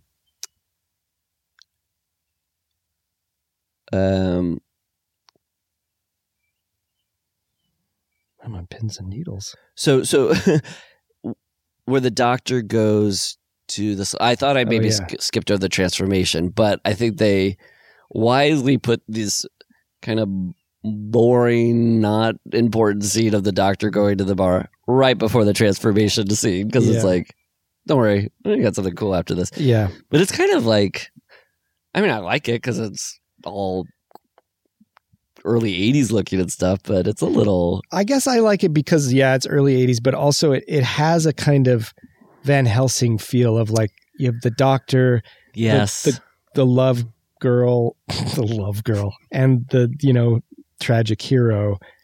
It does like, as much as this movie separates itself from classic monster movies, it has just enough of its core characteristics to draw me in for that reason. You know what? And I do like that it's a doctor who's, if they're going to have like a detective person going around, I like that it's a doctor because he keeps trying to find a psychological explanation for it, which is like a good component of all this. He's like, he thinks he's a wolf because he heard the suggestion so much from them that, of course, it would make him think he is now. And it's nice to have someone sort of not believing him necessarily, but at least interested. And I guess this guy was a replacement, that he wasn't the first cast.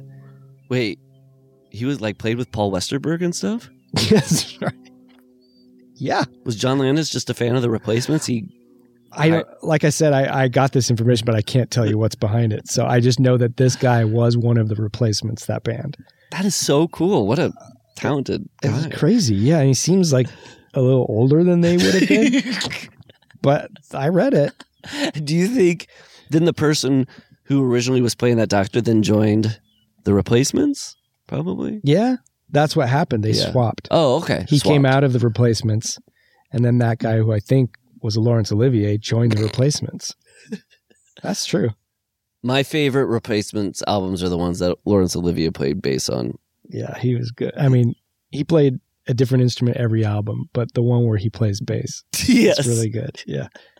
And he couldn't even play guitar. And so that album's shit. It's literally unlistenable. Drumming is terrible. Yeah. You could hear him on one of the tracks go, "Is this a cymbal?" Dude, you don't belong behind the drums if you're asking questions like that. But my dear boy, I'm the blimiest cymbal player there's ever been. Why don't you try playing the bass? Why don't you try picking? Did you ever hear that story with Marathon Man that Dustin Hoffman now does admit, this is true, where he's like, you know that story where I said, I spent up the last couple of nights to get into character, and Laurence Olivier said, try acting. He was like, I was just kind of trying to cover up that I had been like out the last couple of nights at Studio 54. Oh, how funny. And I had to like roll up with an excuse. I did it for acting. The greatest story of acting class lore history was born out of Studio 54. Yeah. Amazing. Well, probably all actor stories are born out of them like trying to cover up their substance abuse. Yeah. All the great tales of the theater. Oh, when a man has a drinking problem. Ever since Thespis first stepped forth from the Greek chorus in his Cothurni and said unto them, I shall have a dialogue, he was pissed in the face. Pissed, I tell you. All hopped up on hemlock, that one. Welcome back to Trod the Boards with me, the blimiest of Okay.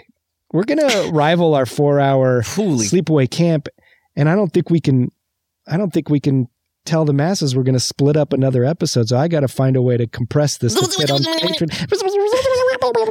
Christmas time is here again. I like the dramatic thunderclaps when the doctor visited the bar. Oh, I didn't notice that. And I was thinking, it'd be funny. I guess this would be in a comedy where the thunderclaps don't time out well for the revelations. Like, what would you like? Guinness. I'm here to look into a murder.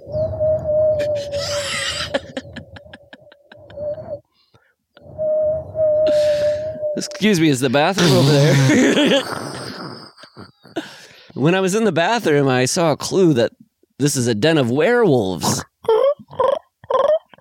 Why is there an early 80s electronic phone here? Oh, I thought those were crickets. Why don't you just try doing Foley, my friend? That dude who's like, you made me miss my dart. I never missed the dart. And then he's later the one's trying to help him out. Yeah. I did think I like, in some movies, you might just see the revelation that surprises the guy and you just see the dart get missed. Yeah. Seeing him then talk is a little bit like the guy who's like, you made my record player skip. Yeah. I was standing next to my record player. When I heard what you said, I lifted up the arm off it. But I also like the guy who goes out later and is trying to be like, hey, oh yeah, I appreciate you coming. It's such a movie thing. Yeah. I'm just like the person like, you came here for this information. The scene would have been boring if you were able to get it. So you didn't get it, but you still had to get that information. So I'm going to come out and tell you. And then the other guy who comes out was like, no, don't give that information. It's just all movie stuff. It's so funny.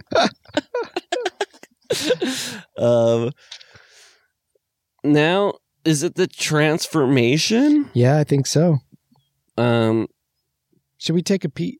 Yeah. And then wrap it up? Where's the can? Then we'll wrap it up. We're going to read some Patreon names to this episode. Great. So fun. We'll be right back. Okay. With Corley and Rust. With Corley and Rust. You start us back while I finish this graham cracker mercifully off mic. So, enjoy that graham cracker. Don't feel like you have to rush it. Thanks. Well, we could.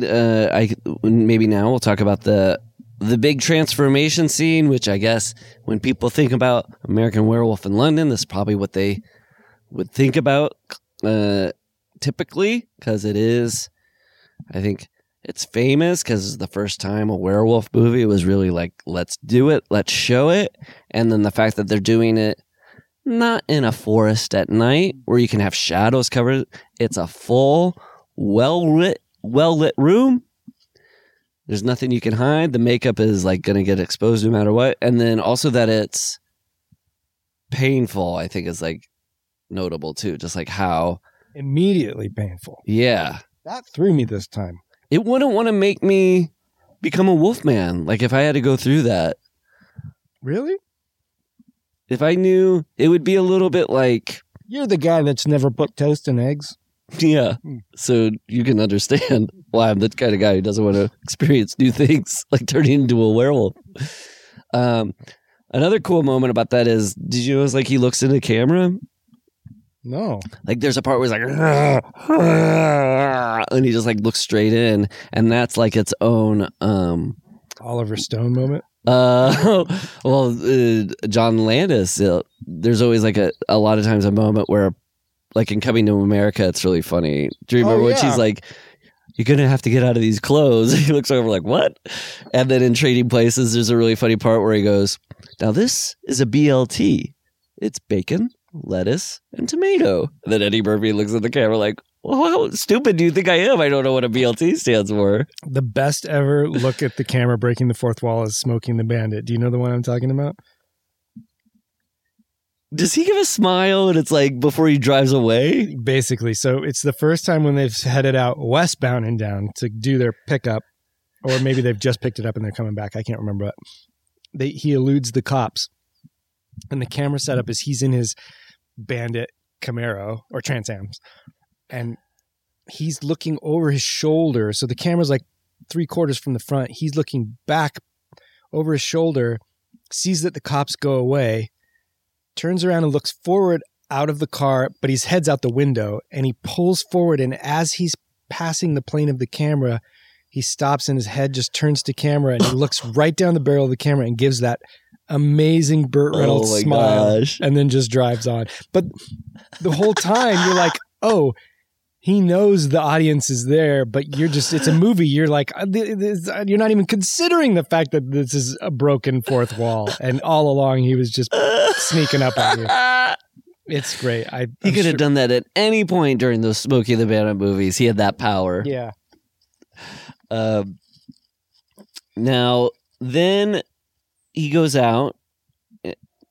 He goes out. He hits the town. And this is when he attacks the sort of stuffy upper crust couple. And this is where it feels most like kind of like the zeitgeist, or kind of like a John Landis movie of like that National Lampoon kind of quality of like, hey, the slobs and the maniacs are the ones who are the true dreamers of the world. Yeah. Let's see what happens when these stuffed shirts have to do. So just like seeing like, hey, let's go over for dinner. And then see this like werewolf attack him. And then it kind of ends weird. Like the guy just walks out, that he sees a severed arm on the ground. Is like, don't. Yeah. It doesn't really have a cap to it, or a point where it kind of like you go, this is the end, and it reached a point that it got so crazy it couldn't have gone any further. A guy just kind of walks out and sees an arm. The old end on the arm gag. Sorry, I'm done with my grandma. Oh, good. Well, no, you have some more. I'm out. I wish I would. Because then it happens again, sort of. Then there's those hobos by the bridge, and they kind of hear a sound, and they're like, huh? Like, yeah. Apparently that murder sequence was trimmed down because it was too gory to get the rating they needed. I think there was also some nudity in the shower scene, more so. Oh. With more blood with the couple or with the hobos? The hobos, because I remember that being scarier, but I don't know which version I ever saw. I don't even know if the other version's out there. When it gets set up so like huge, like hobos, and there's a giant lit up bridge behind them and stuff, it just feels like it's getting set up for like a big. And it's interesting that when they do get to the porno theater and the undead are there, Bib Fortuna and the hobos are all pissed at him, but the couple's just like, hi. Yeah, that's maybe because they have each other. Walking the earth undead is okay if you got a companion. That's probably true. So then they go to the hobo to a really amazing sequence. The Bib Fortuna subway scene. And really quickly, I just want to say in that transformation that just the fact that it's set again to like the cheery blue moon. Yeah.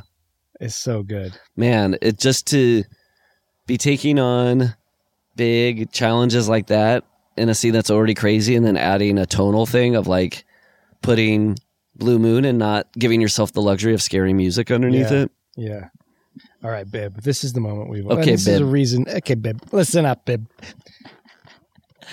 Hey, Bib. Bib Fortuna, Bib. If you don't know what we're talking about, I think we've been teasing this for weeks. The actor in the subway is the actor that plays Bib Fortuna in Return of the Jedi. Where my Bib head's at. Will Smith is doing somersaults. We didn't know you were a Bib head. And just so people know, when we were texting last week about it, and you texted Bib Fortuna and got changed to Bob Fortuna.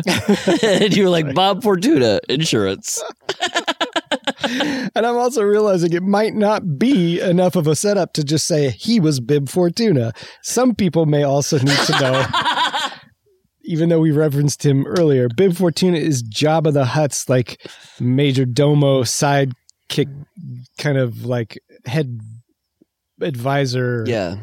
Kiss ass. Yeah. Turn-offs, sand. Turn-ons, rubbing your fingernails across R2-D2's face. Like Carol Merrill or Vanna White. And he says, Dai wanga wanga. They want a wanga. Dai wanga wanga. They want a wanga, and they want it now. Honky tonk droid. He does. Do you think he's friends with Oh, Watto! Lato? Hoot means Hootenable. I just thought you might have won the race this time, Outlander, but you'll never win the race. Wait till you get a load of my friend Bob Fortuna. But here's what I wrote about Bib. He's so young. He's a young man. And a versatile actor. Very good. He can do horror and comedy. I get the feeling that he's overdubbed in Return of the Jedi, having seen him now in this, that's not his voice. I wondered that too. And it didn't also make me think, I wish he had more to do with Jedi. Yeah. Yeah. I know. It's too bad. Yeah. Where's like when they were going to do all those spin-off movies every other year, the Bib Fortuna movie?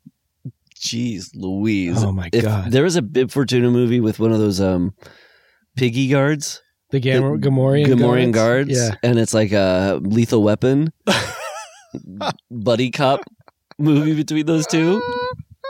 He's the uptight Roger Murtaugh. Yeah, I'll let you decide who's the slob and who's the uptight guy. But But it's also very similar where the Gamorrean guard lost his wife and he's suicidal. And Roger Murtaugh's putting a little ADU above his garage. And his daughter's in a condom commercial. His Twi'lek daughter is... Oh, and I love that fight sequence when they're doing reconstruction on the house. That's what I mean, yeah. We are probably going to do add on to our garage and make it an ADU. And part of my excitement about that is just the thought that that's what's going on at Murtaugh's house. You get to live the Lethal Weapon 2 dream. I can just go in there and go, I'm too old for this shit. Every line of Murtaugh's dialogue is ADR.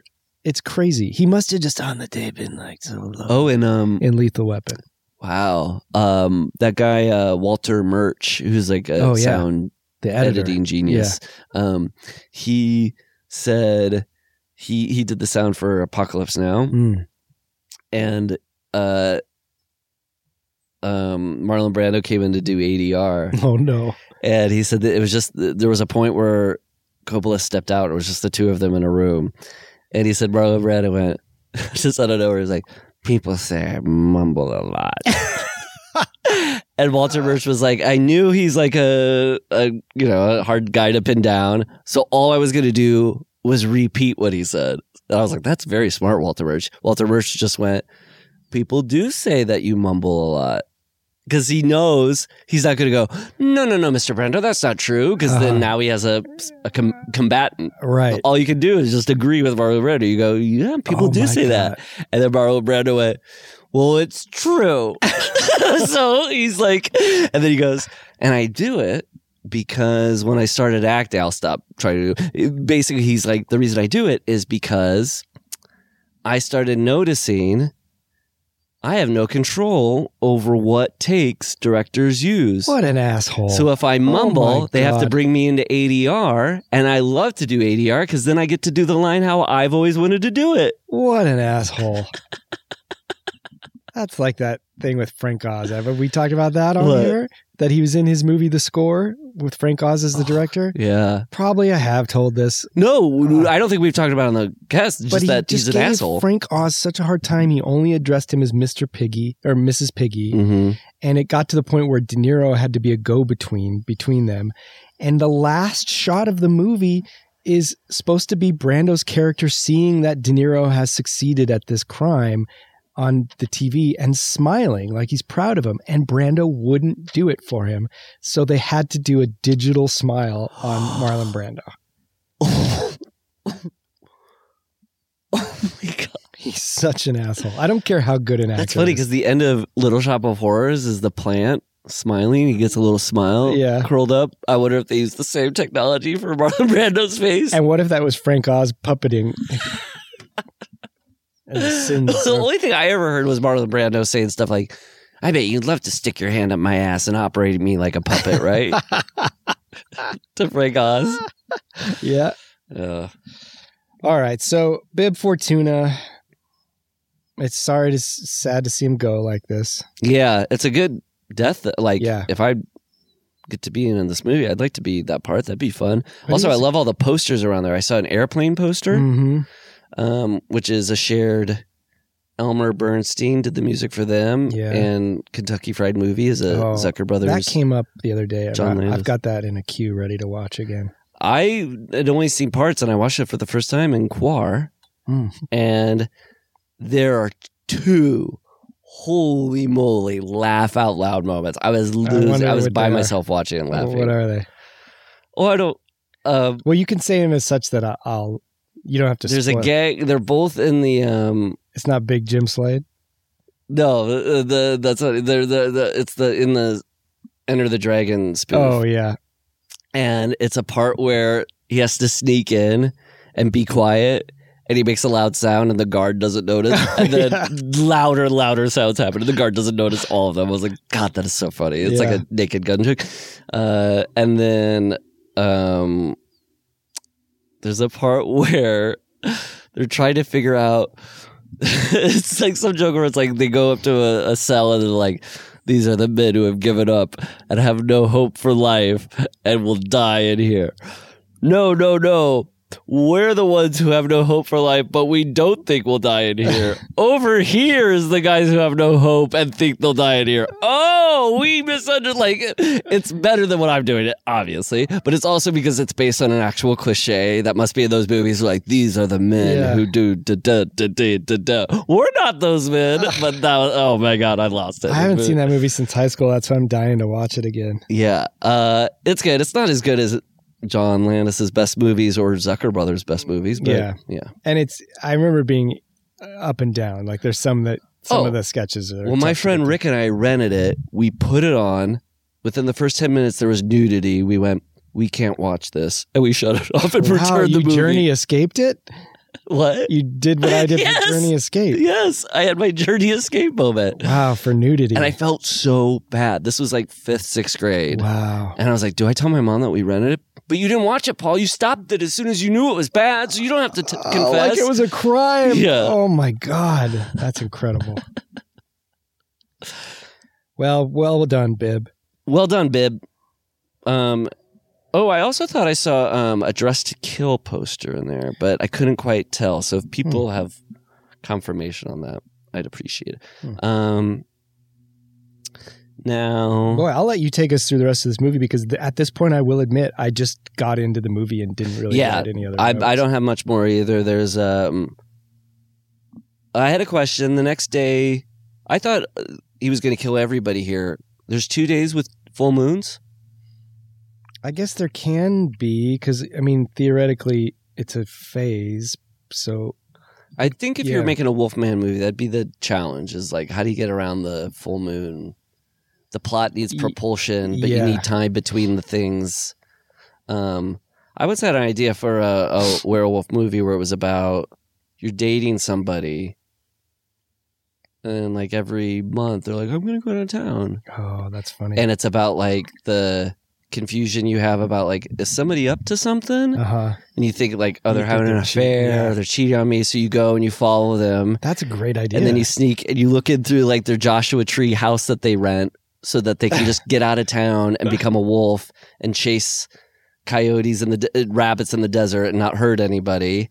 And then you look, you're like, oh my God, that's why they're going away for the weekend. They're a goddamn werewolf. Yeah.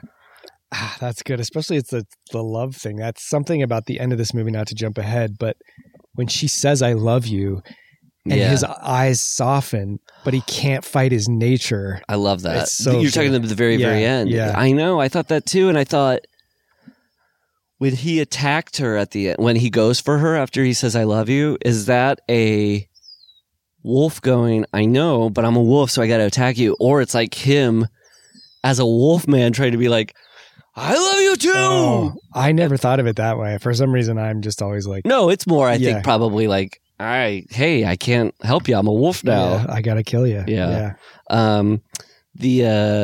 I do love that scene though. And that's my favorite, I think, makeup effect is the close up on the wolf's eyes at the end when he has like a look of torment. What'd you think of that full frontal male nudity, Gorley? It was great. Which one, in the zoo? Yeah. Yeah. Yeah. Yeah, he's right. He's not circumcised. Or he is circumcised. No, wait, actually don't think that was hard to tell. It was hard to tell. I'm going to go home and zoom in on that scene. Yeah, me too. I mean, I didn't already, but I am going to do that. And then a very funny part where the little boy goes, a naked American man stole my balloons. Yeah. Now, when he comes home and he's like, she's like, where were you? He's like, yeah, I said goodbye to you when you left. And then I hung out and then that's the last thing I remember. Now I'm back. I was like, how many girls have had boyfriends like this? I know. They leave for work. Yeah. Their boyfriends are like all nice. Bye, honey. Then they come home. The guy's not there. They come home in the morning. You're like, sorry. And wearing a woman's coat.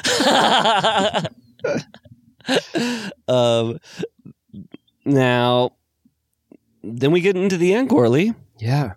Little cameo from Vic Armstrong, the stuntman driving the double-decker bus. James Bond and Harrison Ford double. I didn't know that was Vic Armstrong. Yep.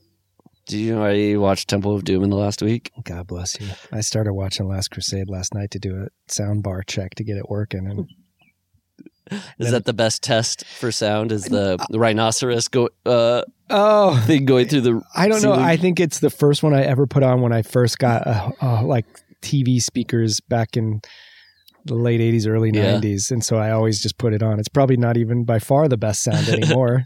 When I watched Temple of Doom, I told you how I do kind of fun sync album movie syncs. Yeah. If people want to do this, Oh, I love it. you can do Weezer's first 4 albums with Temple of Doom. It times syncs perfectly. What are you talking Here's about? what you do. You pause Temple of Doom right on the 00000, very beginning, when it's still black. As soon as it comes on, you press play. Have it all zeros. Turn down the volume of the movie. You crank up Weezer's first album, the Blue Album. So what's the first song in there? The sweater song? My Name is Jonas. My name is Jonas. That's right. Yep. Press play at the same time. Movie and the song. And what you're going to do subsequently from each one, as soon as an album stops, goes to 0, or the last track is done, you hit pause on the movie. Then you get the second album. You get the third Weezer album. You get the fourth Weezer album. And you just continue that, pausing the movie and starting it back up and playing. Gorley, the syncing that goes on is amazing. Wait a minute. So you're telling me that Songs end when a sequence ends, and a new sequence begins right when a new song ends, or a camera pull comes in right in a moment when like the music is flourishing. But Kate Capshaw is singing Anything Goes in Mandarin Chinese, but instead you're hearing My Name is Jonas. Yeah. And so like the foreman has injured his hand. Dun, dun, dun, dun, dun, dun, dun. That's all happening when the women are like kicking up their legs and bringing up the Oh my God. It's good. Wow. And then anytime you want to throw any of these out, it sounds like you got a few under you. I do. We'll do them later. I tried to tweet it. I was like, if you guys want to do Weezer's first album and Temple of Doom, and it sounded like a lunatic. And I thought, you know what? If I think of it on the podcast, I'll bring it up. It's better explained than tweeted. Yes. Wow. I'm trying to. So, like, Say It Ain't So. What point of the film are you at with that? That's good. That's during when the village, when they're laying out the, like, people came along, they took our children, and so it's like, say it ain't so. And so it's like Pinkerton, all the travel through the jungle and arrival at the palace? So Pinkerton comes in, first track comes on right when the dinner starts, when they show up at the dinner. God. And so Tired of Sex is happening when they're all eating the gross food.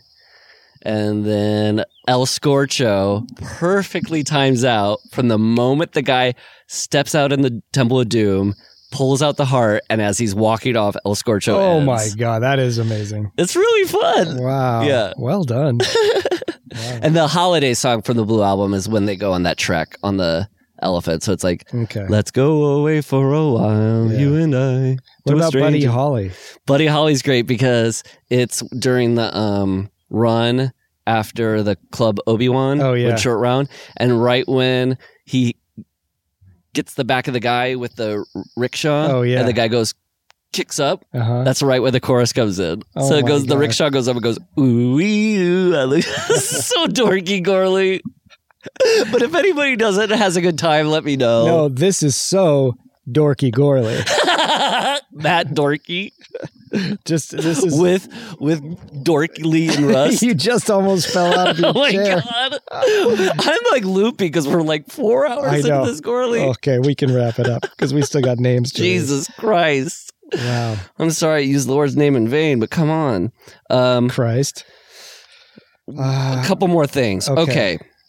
When he realizes he's a werewolf and he goes up to the cop and he's like, arrest me. Yeah. It's my favorite thing in a werewolf movie is when they realize they're bad and they're like, somebody do something, stop me. Yeah. Like in Wolf, he ties himself to a radiator so he doesn't leave the house at night and he still like breaks it. I just think that's rich in metaphor. Sorry, I can't wait to see what Benicio del Toro does in The Wolfman. He ties himself to Anthony Hopkins. When David goes in the payphone, I saw a cool bit of graffiti that said The Jam. Somebody who's a fan of the band, The Jam, put that on there. Fan of the band, The Jam. Also, I noticed when David calls home and he's talking to his siblings, he's like, where's Max? Can I talk to Max? Oh, they're named after Landis's two kids, Max and... But they're not born yet. So he named his kids after the characters in America. This is why you can't trust internet lore. Because I thought I read that, but now I'm doubting it. But that it still could be true that they're the same names. It's just the order in that they happened. I thought there was something on IMDb about that. I don't know. Huh. Why am I trusting IMDb? I trust them. Literally lies. I mean, it's just people. If it's at all true, it's one of the most inane things. Well, it's like someone like me going, the Nazi demons has a Ingram Mac 11 and Uzi 9mm and a Sterling Mark 4. But whenever I read that online, I appreciate that stuff. Dorky Gorley. No, I'm the dorky. I know, but I was saying that's so Dorky Gorley. Like, that's so in the wheelhouse of Dorky Gorley. All right.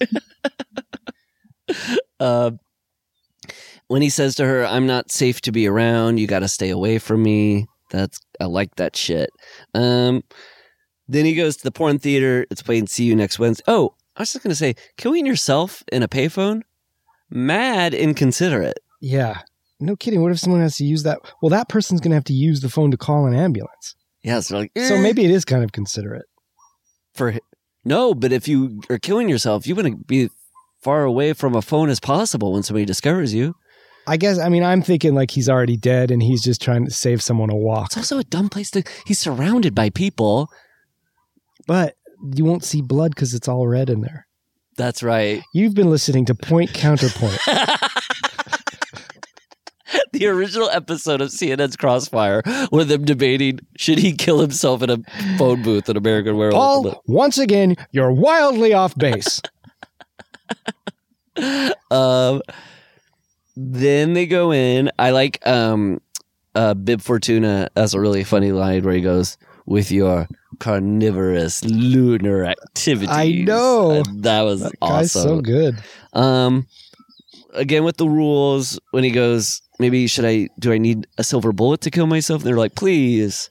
It's like, I don't know. Yeah. It's tough with these movies. So this end is like Animal House and Blues Brothers before it, where it's like all about vehicular mayhem. He's really got a thing for that.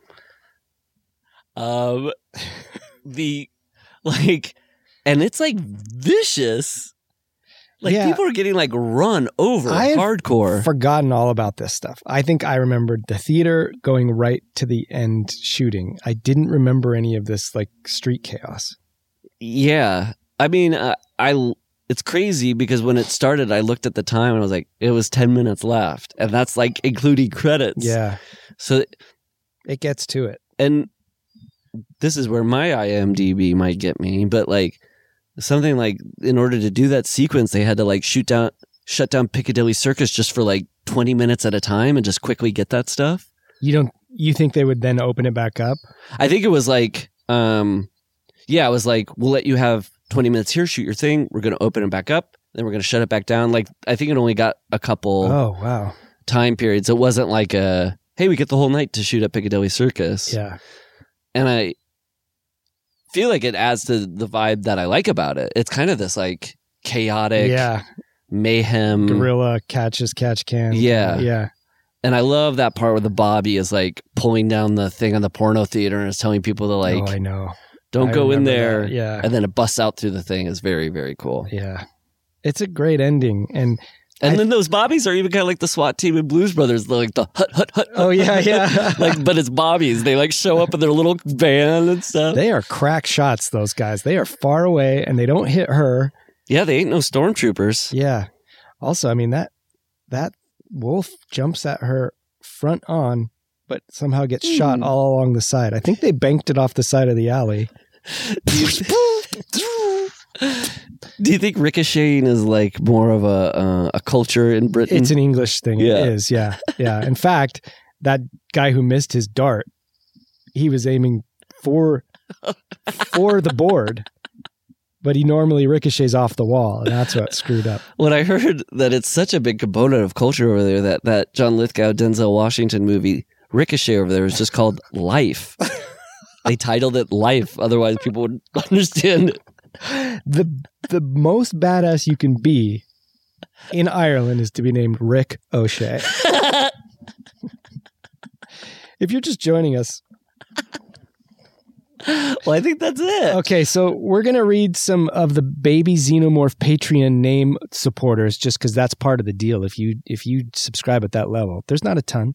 Yeah, but they come and as the Patreon grows, we got to keep up with it, and then we'll come back and talk about our best kill and beautiful ratings. Beautiful. This time, Paul, rather than us sharing my laptop and it getting confusing, I printed it out because nice. I think I don't know if it was on this podcast that I mentioned. I finally got a laser printer because I have hatred for inkjet printers because they always break down, and this thing is just great.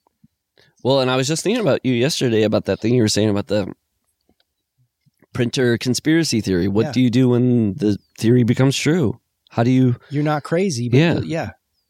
And I felt vindicated.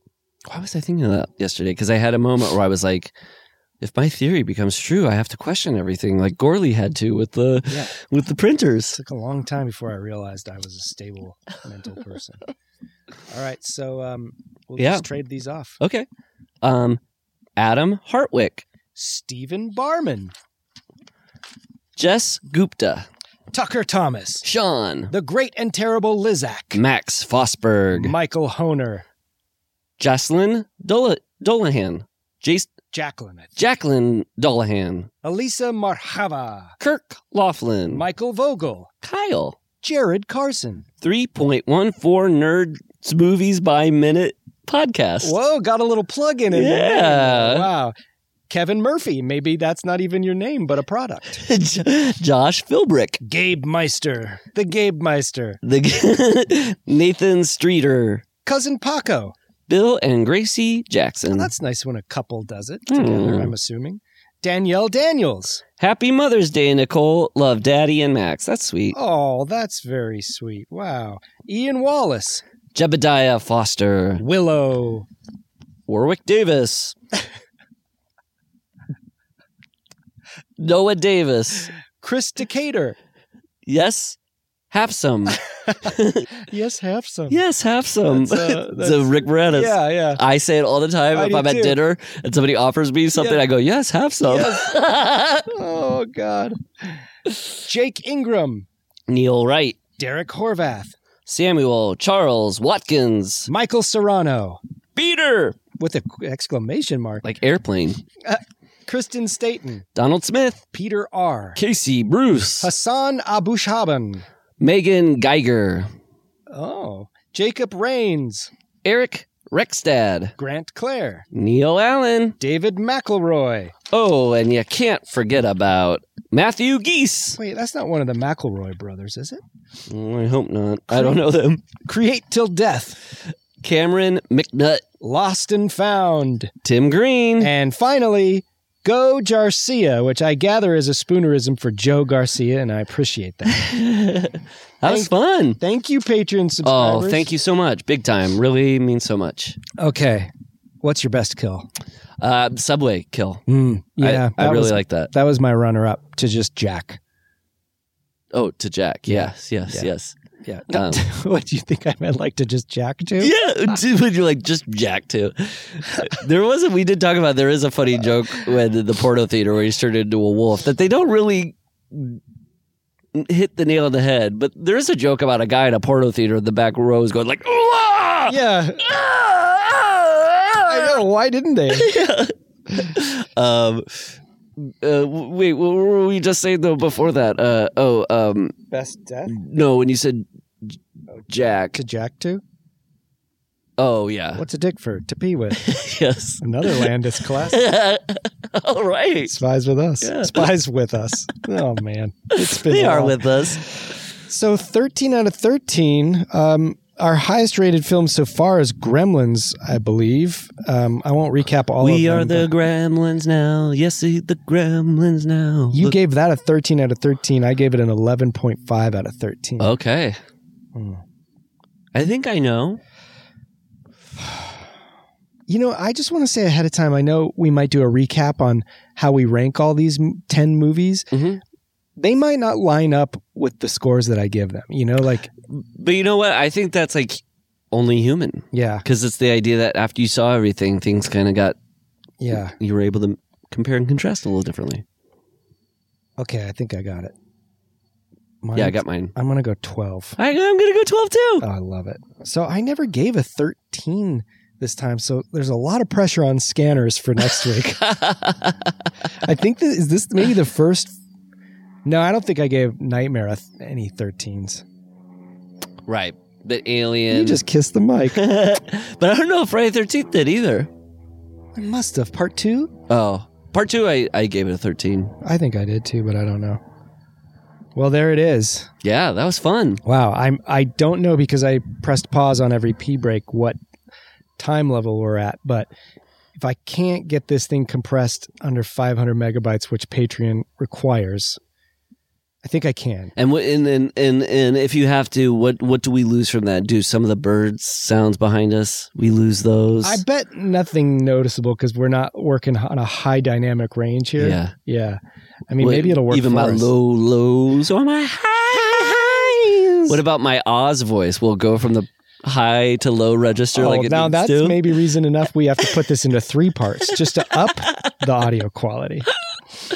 But can you believe it? Next week, scanners. I know. It's the last one. We don't even have to randomly draw. We know. Yeah. And so you and I, by next week, have to figure out what the next season is going to be. We haven't talked about it yet. And when it's going to be. We haven't talked about that yet. So we'll think about that over the next week and have that solution for you next week. Yeah. And when we get off mic here, I get to tell you the dirty joke that I thought of around the dick fur part that I just didn't say. Because I was like, I don't want to end it with my dirty joke. I'm excited. I have a dirty joke for you. All right. Well, that means I got to get out of here, guys. I got a dirty joke waiting for me. Okay. Bye. Bye. For more Gorley and Rust content, head over to patreon.com/withGorley and Rust to get episodes ad-free and a whole week early. Plus, monthly mailbag episodes and feature-length watch-along film commentaries of your favorite horror classics. That's patreon.com/withGorley and Rust. Email us at withGorleyandRust@gmail.com, and your questions might be featured on a future mailbag episode.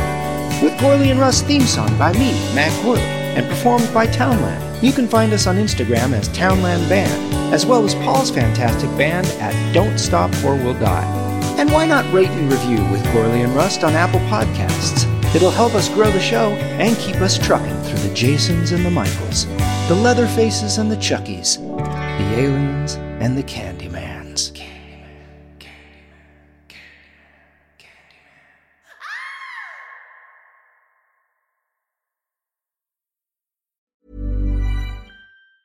Planning for your next trip? Elevate your travel style with Quince. Quince has all the jet-setting essentials you'll want for your next getaway, like European linen, premium luggage options, buttery soft Italian leather bags, and so much more. And is all priced at 50 to 80% less than similar brands. Plus, Quince only works with factories that use safe and ethical manufacturing practices. Pack your bags with high-quality essentials you'll be wearing for vacations to come with Quince. Go to quince.com/pack for free shipping and 365-day returns. Imagine the softest sheets you've ever felt. Now imagine them getting even softer over time. That's what you'll feel with Boll & Branch's organic cotton sheets. In a recent customer survey, 96% replied that Boll & Branch sheets get softer with every wash. Start getting your best night's sleep in these sheets that get softer and softer for years to come. Try their sheets with a 30-night guarantee. Plus, get 15% off your first order at bollandbranch.com. Code BUTTERY. Exclusions apply. See site for details.